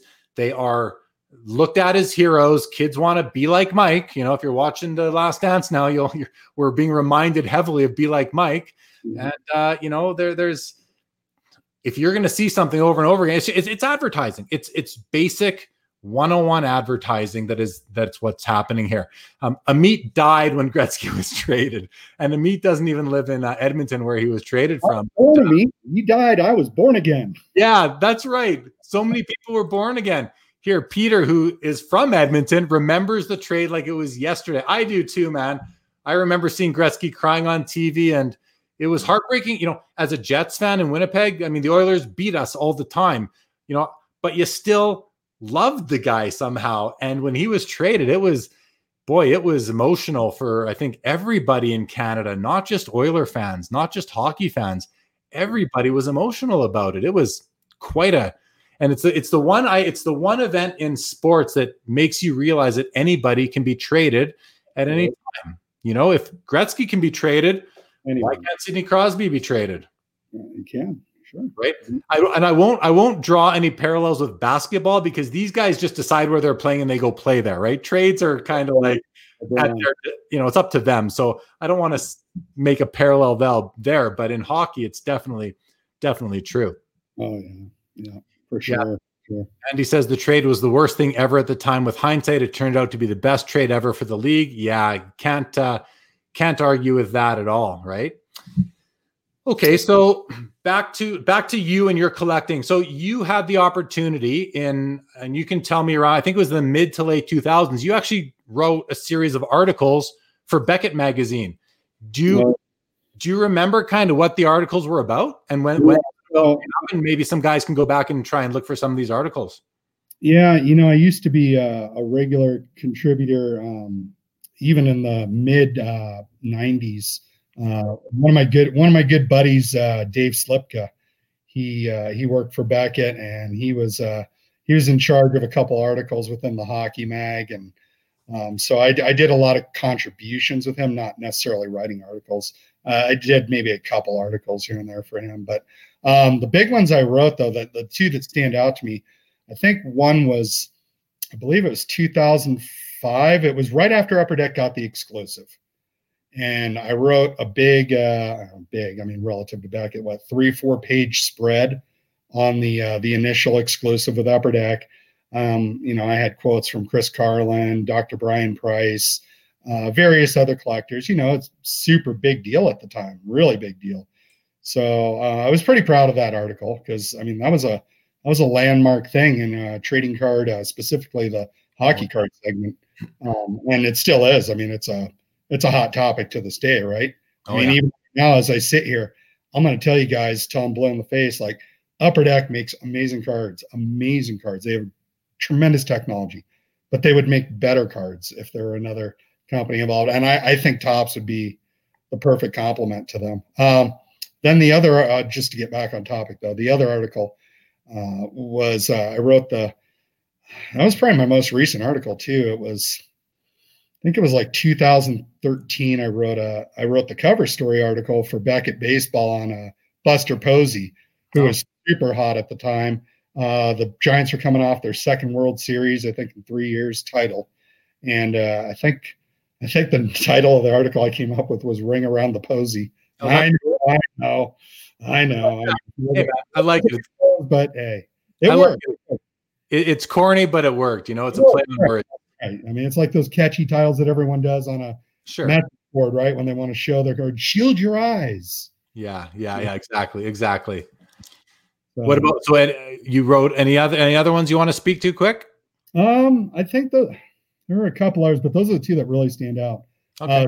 Specifically the exclusive one. I was really proud of that article. Great. And you know what? It's relevant to this day, right? Because I know card collectors, hockey card collectors specifically, because all card collectors, there's exclusives in all the sports right now. And I think everyone wants to know what goes on behind the scenes that causes these exclusive, what goes on behind the scenes that causes certain companies to win the exclusives and others not to. Is there politics? Is it just money? Or is it simply that the licensors just want to deal with one licensee and just keep their lives simple? It could be as simple as that, right? I think it's a combination of money, familiarity, which comes into play with Upper Deck for hockey, Topps for baseball, Panini now for basketball. Right, absolutely. And then a little bit of politics. I mean, I think there's there is a certain amount of the good old boys club, right? I mean, a guy, like he's done good things for you in the past, right? Like any business, right? Just relationships, business relationships. Business. Exactly. Right? Yeah. Hard to fault it. But yeah, so that article is still relevant to this day. I'd really enjoy giving it a read again. If anyone wants to read it, maybe we can somehow figure out what issue it was in and let people know where to go find that article, because written by Barry Grice, my guest on episode 10 of Sports Cards Live. Yeah. I got all excited. All right, back to I want to just address this. Adam says yes, he's Justin's brother. So these guys, Adam and his brother Justin, everybody, these guys are actually going to. We just decided today they're going to join me as co-guests, but not till probably early July. These guys, and don't worry, guys, I'm not going to say what it is, but these guys have amassed a collection of a specific type of card that is something that will blow everybody's mind. Like, I'm going to make sure the guys from Upper Deck are watching and that they see what I'm about to reveal to the hobby community, that these two brothers have focused hard. And when you want to talk about commitment to something awesome in the hobby, you're going to see something that will blow your mind, guys. So watch for that. I'll announce that eventually. We'll firm up a date. It'll probably be in early July. Nice. So excited, very excited about that episode. That's going to be really cool. Okay, I'm just scanning some more of the comments here. Will says he's saddened by the lack of real content on Space Jam in The Last Dance. Yeah, they only touched on it. But I will say, I watched episodes 7 and 8 last Monday night. So it's premiering, or it's airing on ESPN and Netflix on Sundays. But up here in Canada, I'm not, for some reason, maybe I just don't know how to do it. I can't see it on Netflix until the next day, until Monday. So we're watching them on Monday. And Monday night's episodes, my wife and I watched them and thoroughly enjoyed them. I thought they were easily the best two so far, and I'm looking forward to the next two for sure. Can't wait for the final two, and then I'm going to be sad that it's over. Really. Yeah. Here's a question from Adam, who I was just talking about. What's our sleeper pick in all sports cards? I don't think Tiger Woods has reached the peak. Barry, you start. Do you have a sleeper pick right now? Yeah, there's a couple. I'm going to say one that's kind of high end and one that's low. Actually, the 2000, I think he's referring to the 2000 Tiger Woods SP Authentic. That's actually one I've been kind of watching. It spiked after the Masters last year. And I was so kicking myself. That's kicking myself. I was watching two of them, man. I could have had for the price of one after that damn thing. But that said, I think there's still a lot of room for him. Tiger's really got himself back in shape. He's got his game back together. He looks sharp, and he's Tiger Woods, man. He's like Michael Jordan. He's a transcendent figure. So I would agree that's my high end one. One I'm watching. I've told this to you the last couple of days. It's not an expensive card, but Chipper Jones, 1991 Topps. I was another one. I'm kicking myself on this. I could have had this card for $30 2 weeks ago, and I twiddled my thumbs, and I got cheap, man. I admit I got cheap. Like, I tried to negotiate, 32, 34. I tried to be cute, and I didn't just bite the 37. And guess what? I can't get the damn thing right now for under like $52. Yeah. Just in 2 weeks, it's rising. And that's a significant percentage for a card that's $30. Now it's over 50. Right. And what about his Upper Deck card as an alternative? I remember. Yeah, that's a good one too. I mean, it's like Upper Deck with hockey, Topps with baseball. It's that lineage, man. I like Topps especially for baseball. I love Topps, and if I can get a top, if it's Topps for pretty much baseball, basketball, football from the 80s and back, you got to go Topps, man. I mean, that's all really your only option. And just like O-Pee-Chee in hockey or Fleer in basketball. But yeah, 1991 Topps Chipper Jones, I think, kind of a sleeper, man. But there's a lot of them, like Brian Gray was saying. There's a lot of them. He's buying up those Jerry Rices. So I'd put that Jerry Rice in there too as a. Yeah, but the thing about that is that with Brian Gray, he's buying them all. He said you're not going to be able to buy them because he's going to outbid you. So anything that he's buying is unfortunately not a sleeper anymore. So we might, whatever we say here might be something that we turn him on to buying. So my pick, my biggest sleeper, and I've said it before, I'll say it again, Mario Lemieux's rookie card. If you have like $1,000 US to invest, PSA 9, I mean, a PSA 8 sold yesterday or the day before for like over $500 US. That's the most I've ever seen. Now, this was a beautifully centered copy. And you're talking O-Pee-Chee, right? I'm talking O-Pee-Chee. Let me be clear. I'm talking O-Pee-Chee. That brings up another good point, though. A couple of years ago, I decided, you know what? I have a PSA 9 Lemieux in my collection, O-Pee-Chee, and I have a PSA 8 Wayne Gretzky in my collection. I can't afford a PSA 9 O-Pee-Chee Gretzky. That was like $35,000. And I'm not going to go buy a Mario Lemieux PSA 10 O-Pee-Chee because it was like at the time $18,000 USD. So I thought to myself, well, hey, maybe I'll go buy a Topps PSA 10 Lemieux and a Topps PSA 9 Gretzky. I think this was either 2 or 3 years ago, spring. And I ended up buying both. And boy, am I glad I did, because both of those cards have like tripled in value since I bought them. So that said, to Adam's question, for me, my sleeper pick, even though he's commonly thought of as the second best player of recent time, or one of the greatest of all time, he was second best to Gretzky during the Gretzky era. That's inarguable. I think he's still a bargain. I do. So and is it a sleeper pick? It's kind of hard to say it's a sleeper pick, but that's definitely my pick. Another pick I might have, and this is one I want to think about more before I really commit to this, but it comes up because Barry mentioned Topps. There are some in hockey, some Topps cards that might be good buys, like the Gretzky's, the Lemieux, the key guys, the Patrick Roys, the Mark Messiers, the unscratched Mark Messiers. But if you're talking about all sports, I mean, it seems like everybody's on all the good stuff right now. If it's a good card of a good player, people are snapping them up right now, and prices are going up right now. So right now, I don't know what sleepers are really left. I'd have to scour the rosters and scour the lists to really come up with what I would be comfortable, getting behind. So sorry, I can't really get more than that on the spot, but there's definitely more out there. Yeah, for sure. Yeah, there's a lot of good stuff to be had right now. For sure. Brett clarifies here: Netflix US Sunday, Netflix Canada Monday. I'm okay waiting that extra day for the show. It's worth the wait, and it's something that we end up doing. This is a good one here, Andy. Where did it go? These comments kind of move on me sometimes, so I'm a little bit all over. Just pay $60. Just do it. I think he's talking about your Chipper Jones card. No, that's what it's going to probably cost me by tomorrow. So I probably Karn Rai, who was my guest last Wednesday, I believe, he has both Tiger SP autos and Chipper Jones available. Karn Rai runs a Facebook group and Instagram account called The Big Three. Check it out. Check out my show with him, Sports Cards Live. I forget what episode number it was, but that was, I think, last Wednesday. So check out that episode where we get into a lot of discussion about what he's up to. Lots of good stuff there. Here's something you might appreciate, Barry, because the non-hockey market.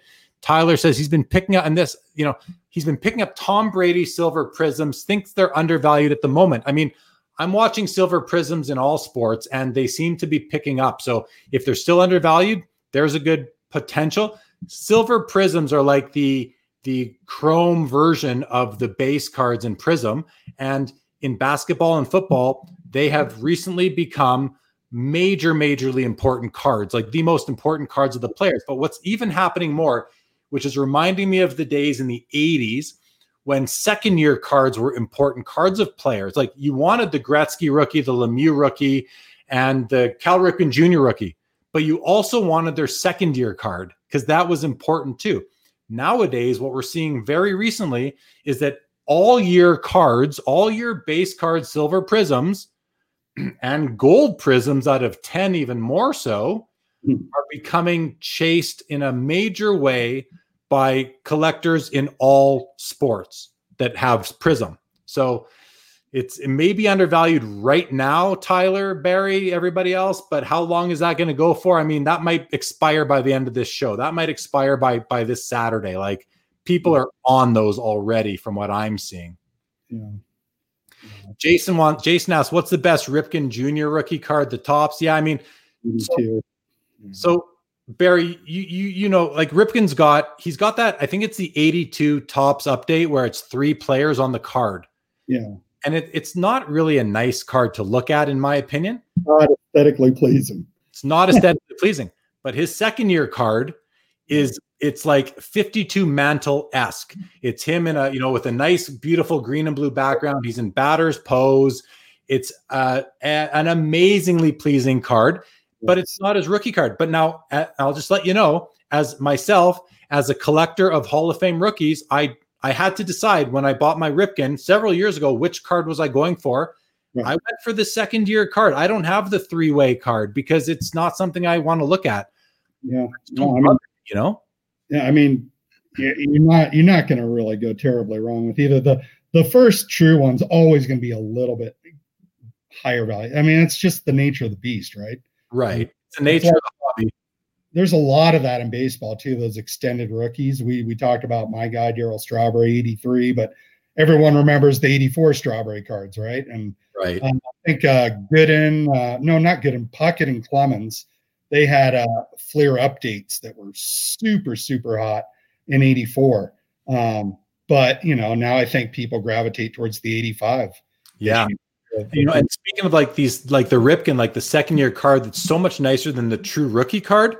The same thing goes for Nolan Ryan, right? His rookie card is shared with Jerry Koosman, but his second year card, the 69 Nolan Ryan, is actually a way nicer card, way cooler, and it's the card that Topps Project 2020 is using for their Nolan Ryan card, right?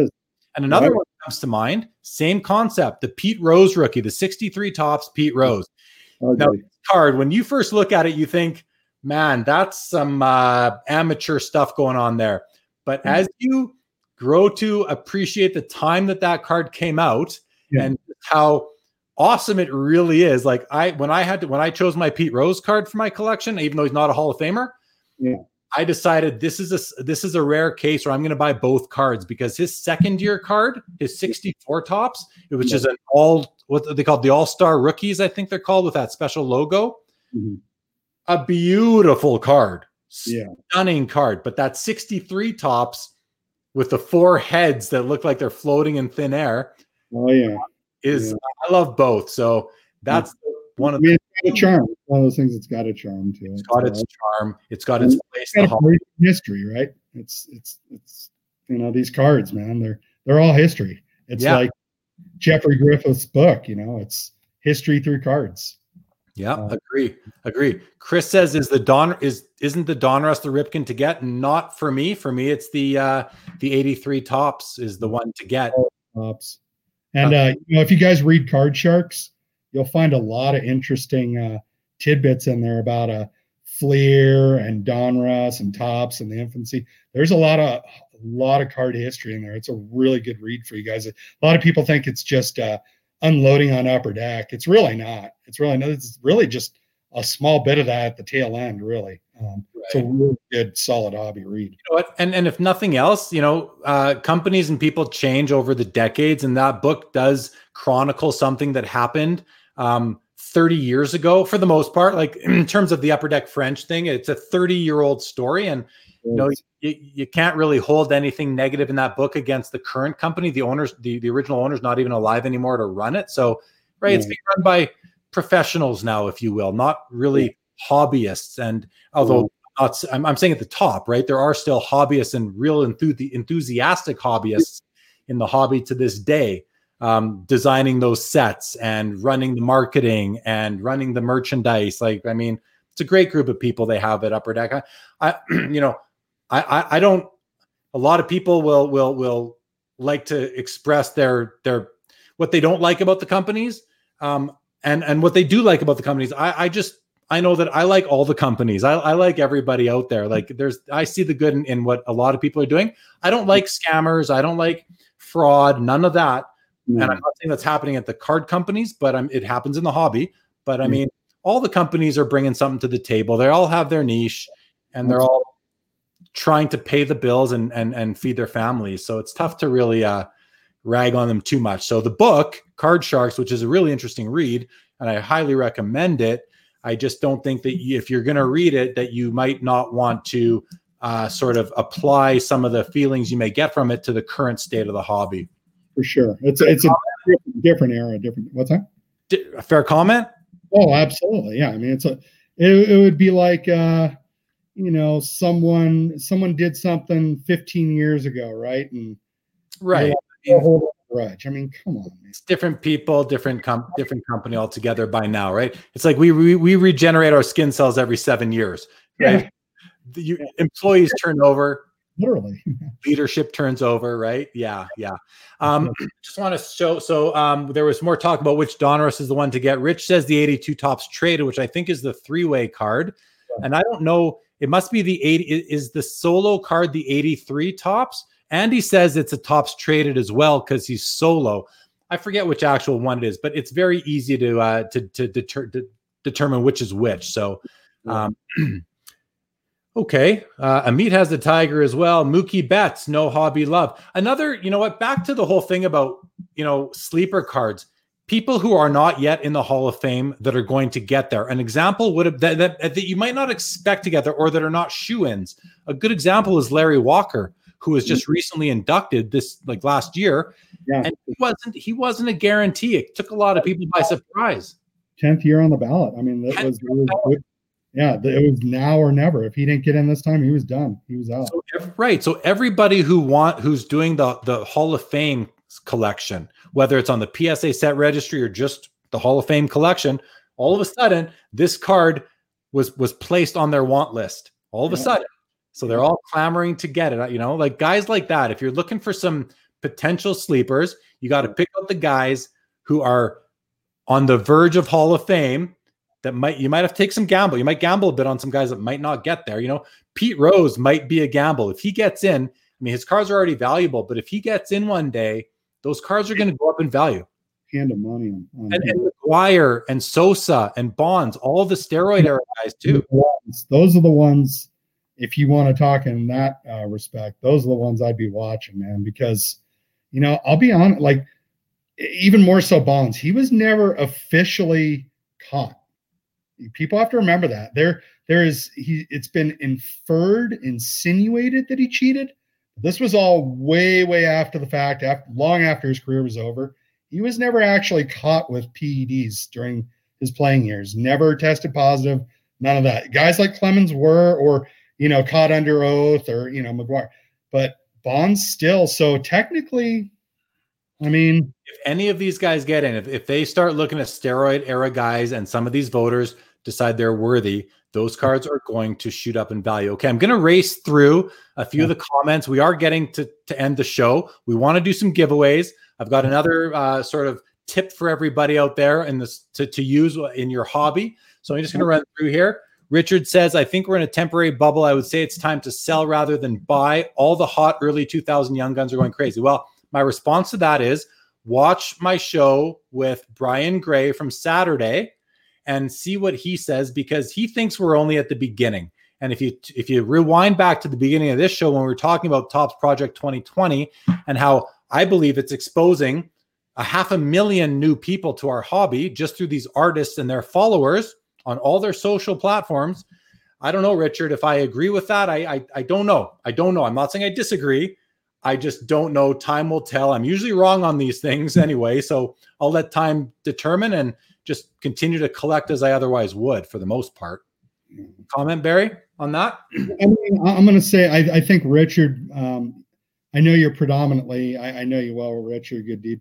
I know you're predominantly hockey. I don't know how much you dabble in the other sports. So, I mean, I guess from a hockey perspective, hockey is, he'd say it's the weakest of the four sports. It is 100%. It is. I'm sorry, guys. It is. There's no need to apologize, man. It is what it is. I'm a baseball and hockey guy. Those are my two favorites. And opposite ends of the spectrum. Well, actually, basketball is probably top dog. But, I don't know. If you're looking at a hockey perspective, Rich, maybe hockey. Hockey. But it is what it is right now. It's tough to say, man. If we're in a bubble, then right. If we all knew, we'd be like Biff and Back to the Future, man, with the the sport guide, and we'd all be bets, and we'd have the almanac.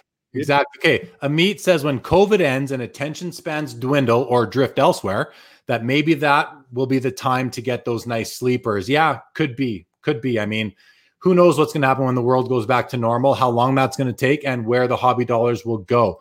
Would Tom Brady's Bowman Chrome be considered a sleeper still? No. I'm going to say no to that because I was watching that card about a year and a half ago. PSA 10 was doing and I'm sorry, I always refer to PSA 10. That's just what I go for usually. But PSA 10s were selling for $1,300 to $1,400. I last looked, they're encroaching on $3,000 now. So I don't think it's a sleeper anymore. It's experienced the same thing that all these other key cards have experienced recently. Amit says all colors of the color wheel are hot right now, like orange polka dot variants as well. Yeah, of course. Cracked Ice Hockey was hot, but no love now. Again, more of a prism style card. Yeah. Will Ripken Jr.'s record of consecutive games played ever be broken? How should this be valued in the hobby? I'm just going to hit this one quick, Barry.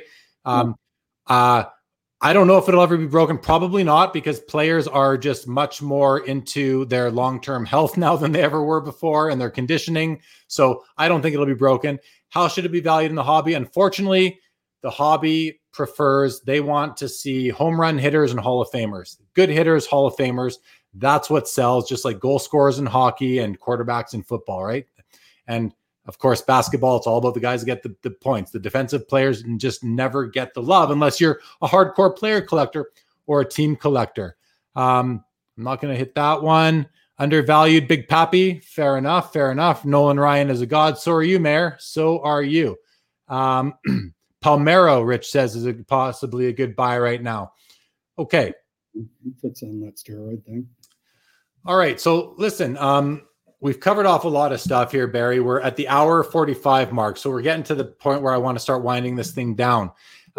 You have a few things you want to do, some giveaways. So we talked about how we can do that. We're going to basically do a little trivia question. Whoever gets the comment in fastest that is already subscribed to the YouTube channel for Sports Cards Live and made a comment on one of the videos on the channel, because comments help pump the channel up and just get more exposure, more viewers, which it's just something that's fun to do and fun to get. So, it's great for the channel, great for the show, keeps me, encouraged and motivated. So if you guys can subscribe to the YouTube channel, Sports Cards Live, super easy to find, make a comment on a video. And then in a couple minutes after my next tip on collecting, we'll then open it up to for the trivia. Fair, Barry? Good? Good. Okay. So guys, I showed you this stuff before, the Maguire Scratch 2.0, which I'm super glad I found. A lot of people have already messaged me on Instagram and Facebook and said, man, that stuff's like magic. So thank you. So happy to help out. Here's my next piece of help for you guys.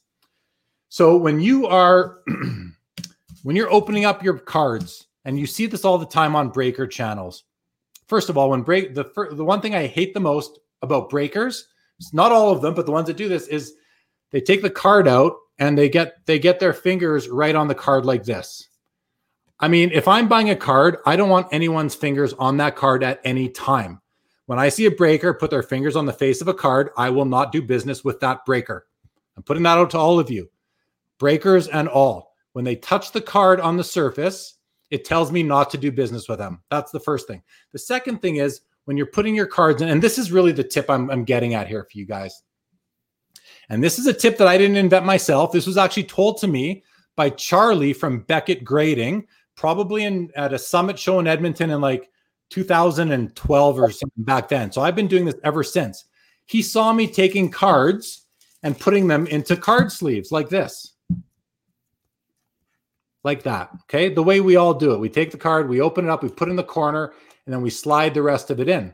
And he said to me, don't you flick your corners? I said, what are you talking about? He goes, well, I mean, that's the reason why people don't get anything better than a 9 or a 9.5 on corners, is because the way they put the card into the sleeve, into the card sleeve. So all you do is you take the sleeve, you kind of open it like this. You put your fingers inside. Hopefully you guys can see this. You put your fingers inside and you flick out the corner. You just flick out the corner and you basically separate it a little bit. I don't know if you can you see that? You basically open it a little bit. So now when you put the card in, you put it in and it slides right in. There's no resistance or friction. You're not rubbing that edge of the corner against anything because you've opened it up at the top. And then you slide it in. You don't have to touch the surface of a card ever. You never have to touch the surface of your card. If you're a breaker, if you're a collector, if you're buying singles, trading singles, whatever, don't touch the freaking surfaces of your cards, people, especially if you're going to sell them to other people. It's just rude and irresponsible. Don't touch the surface of your card. I'm not gonna. That's it. Okay. Second thing, flick your corners. It's easy. You just open it up, put your fingers in, and flick like that. Just flick it. Open it up, just at the top, just at the corner, and then you put the card in, and it slides in like magic. You're not going to damage your card if you put them into your sleeves that way. Flick your corners and don't touch the surface of your cards, or I'm not going to do business with you. And I'm going to tell people not to do business with you because you are basically putting the oil in your fingers and your fingerprints on your cards. And if people are going to grade them, which many people do now, they will be penalized on the grade. Okay. I hope that was clear. I hope you can see how strongly I feel about this. That's my tip for this show. Episode number 10. Very happy to get here. Sports Cards Live. Super happy to have Barry on the show with me. So we've given you guys some time now to go subscribe to the YouTube channel, leave a comment on any video just to help the channel out. I really appreciate it. Now we're gonna do a giveaway. Barry, why don't you we kind of showed earlier before the show started, Barry showed me a few options. So we selected 2 autographed 8x10s that he has, and the winner is going to select one of them, and Barry's going to ship it out to the winner. So let's show what the options are for the winner, Barry. Sure. You know, we didn't even talk about the Mike Trout factor. The which? The Mike Trout thing. I know. We spent a lot of time on the state of the hobby. Well, we'll have to get to it another time. So here, Barry is offering up your choice of a Luc Robitaille autographed 8x10 in LA Kings uniform. A very generous, Barry. And a Brett Hall autographed 8x10 Dallas Stars jersey. So those are the options. We're going to give away one of these to somebody who is going to answer our trivia question, which I have to admit, we don't have the trivia question ready to rock and roll here, but we should have it. I have it ready. You have the question ready? One of them ready. Yeah. Okay, let's do it. Let's put the question out there, and then we're going to put it out to the comments. I'm going to let you guys know if you're watching on YouTube, you have an advantage because everybody watching on Facebook is on a 10-second delay. So that's just the way the show goes. If you're watching on Facebook, you're delayed 10 seconds. So sorry for your luck, but the YouTube guys are going to have a better shot, and maybe later on, you guys might want to watch on YouTube just to get that 10-second advantage. But Barry, why don't you pose the question, and then I'll start watching the comments. You're going to have to somehow, actually, Barry, you're going to have to tell me what the answer to the question is, unless I'm going to know it already. Yeah. I mean, you want me to just text it to you, or text it to me? Text it to me right now, please. Or put the, you know what? Never mind. Put the question out there to the people, and then text me the answer. Okay. All right. So, what is the card number? One of my favorite players is all-time Barry Bonds. What is his 1987 Fleer card number in the set? Okay, guys. So I'm just going to reiterate. Barry Bonds, 1987 Fleer. What card number is on the back of that card? The first person to get it is going to win one of the autograph 8x10s that Barry just showed. We do not have a right answer yet. Jason is wrong. Troy is wrong. They're all going to eBay right now, Barry, and searching for it. And that's okay. That's fine. There we go. We have our winner, Carlos. No, sorry, Carlos. The winner, there's your winner. That was the first one to get it right, which I think is Richard still. Oh, it is Richard. He went to YouTube. That's Richard Ho. He went to YouTube because I said it and got the win. Well done, Richard. You win. You can send a message to Barry on Hobby Insider, and he will send your choice. Whichever one you want, man. Yeah, he'll send out whichever one you want to. And I know Richard is a monster autograph collector, so going to a good home, very much. I'm sure he very much appreciates it. Congratulations, Richard. Barry, do you want to do another one? Yeah. So here, hang on one sec. Let me just grab this. All right. I'm not going to say the obvious there, everybody. What's that? Crotch shot. I'm just not going to. Oh, sorry. It's okay. So this one's brought to you by Topps. Topps is kind enough to send me a box of here we go. I keep forgetting the light. 20 Series 1 baseball.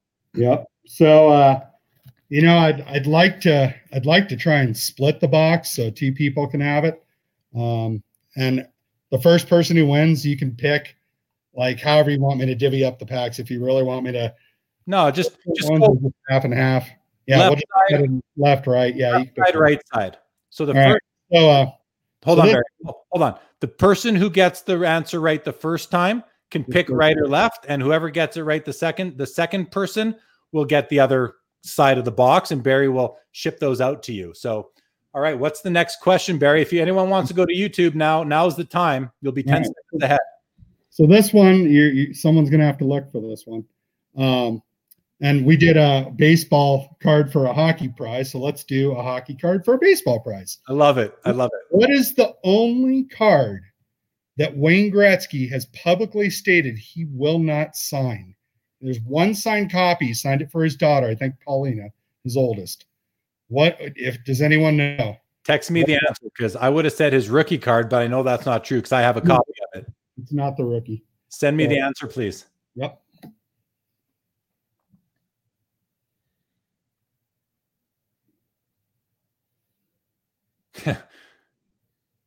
Just reading through some of the comments here, guys. Yeah, Andy caught it too. Terry's YouTube is always behind. Can't tell you why, Terry. Maybe you'll be more of an advantage to stay on Facebook and watch then. Oh, we have a couple answers. That could be it. I don't know. Waiting for the for Barry's text here to tell me what the answer is. Are you sure it's that? Are you sure that's the one? It's not the other one? You talking to me? Yeah, I'm talking to you. Oh, it's the first one. The first one. Got it. Okay. Yeah, I've got a picture of it. Yeah, I see it. We do have a winner. I'm going to go find the winner. The answer. Oh, wow. Barry sent it to me. I'll show. It is Wayne Gretzky's 1988 Topps card where he's holding the sweater. I was not aware of that. That's really cool. Yeah. I had no idea. So that's the card. And the winner of that, the first person who got that answer in was, just scrolling through, Peter Chow got in just before Troy Collins. Peter Chow, who is on Hobby Insider, I believe is Pac-Man. So again, contact Barry through, so Peter wins and Troy would get the other side because Troy came in second. Okay. You want to do it that way? Yeah. Peter, if you want to pick the right or the left side, Barry will send those out to you, and Troy Collins will get the other side of those packs. Okay. Guys, expect some awesome packs of Topps baseball in the mail from Barry in the near future. And he is shipping from Colorado, so it could take a bit longer to get if you're up in Canada, but there you go. Okay. So I think that's going to wrap it up pretty much. Figured it was good to end with a Topps hockey card of Gretzky. See how I played that? I like. Oh, you got the Topps hat on now. Awesome. Hats too, real stealth. Right on. Well, listen, Barry. I want to thank you for giving away product from your own personal holdings to the. Topps sent me that. That was nice of Topps. So yeah, that was nice of Topps. So thank you to Topps for sending you the product to give away on Sports Cards Live. You appreciate it. I appreciate it. The winner appreciates it. Thank you, Barry, for just joining me for the discussion. It's been a pleasure having you for the 10th episode of this show, which I'm super stoked to get to episode 10. Yeah. So I'll run through again this Saturday, Tim Getch from ComC. Next Wednesday, Stefan Perot. The Saturday after that is Dr. Brian Price, and then a lot of awesome shows coming after that. Again, still, guys, I'm booking into mid-June right now. With guests. That wasn't the original direction of the show, but it's just the way this thing has gone, and I'm enjoying it, and I'm enjoying the interacting with everybody that's watching. So again, thank you all for tuning in to the 10th episode of Sports Cards Live. Watch for my posts and advertisements for the upcoming shows. Don't forget to subscribe to the channel on YouTube if you haven't yet. I don't know what you're doing, but please do it. Really appreciate it. And we will sign off. Thanks again, everybody. We'll see you again on Saturday with Tim Getch from ComC. Thanks again, Barry. Everyone, have a great night. Thanks, Jay. Appreciate it.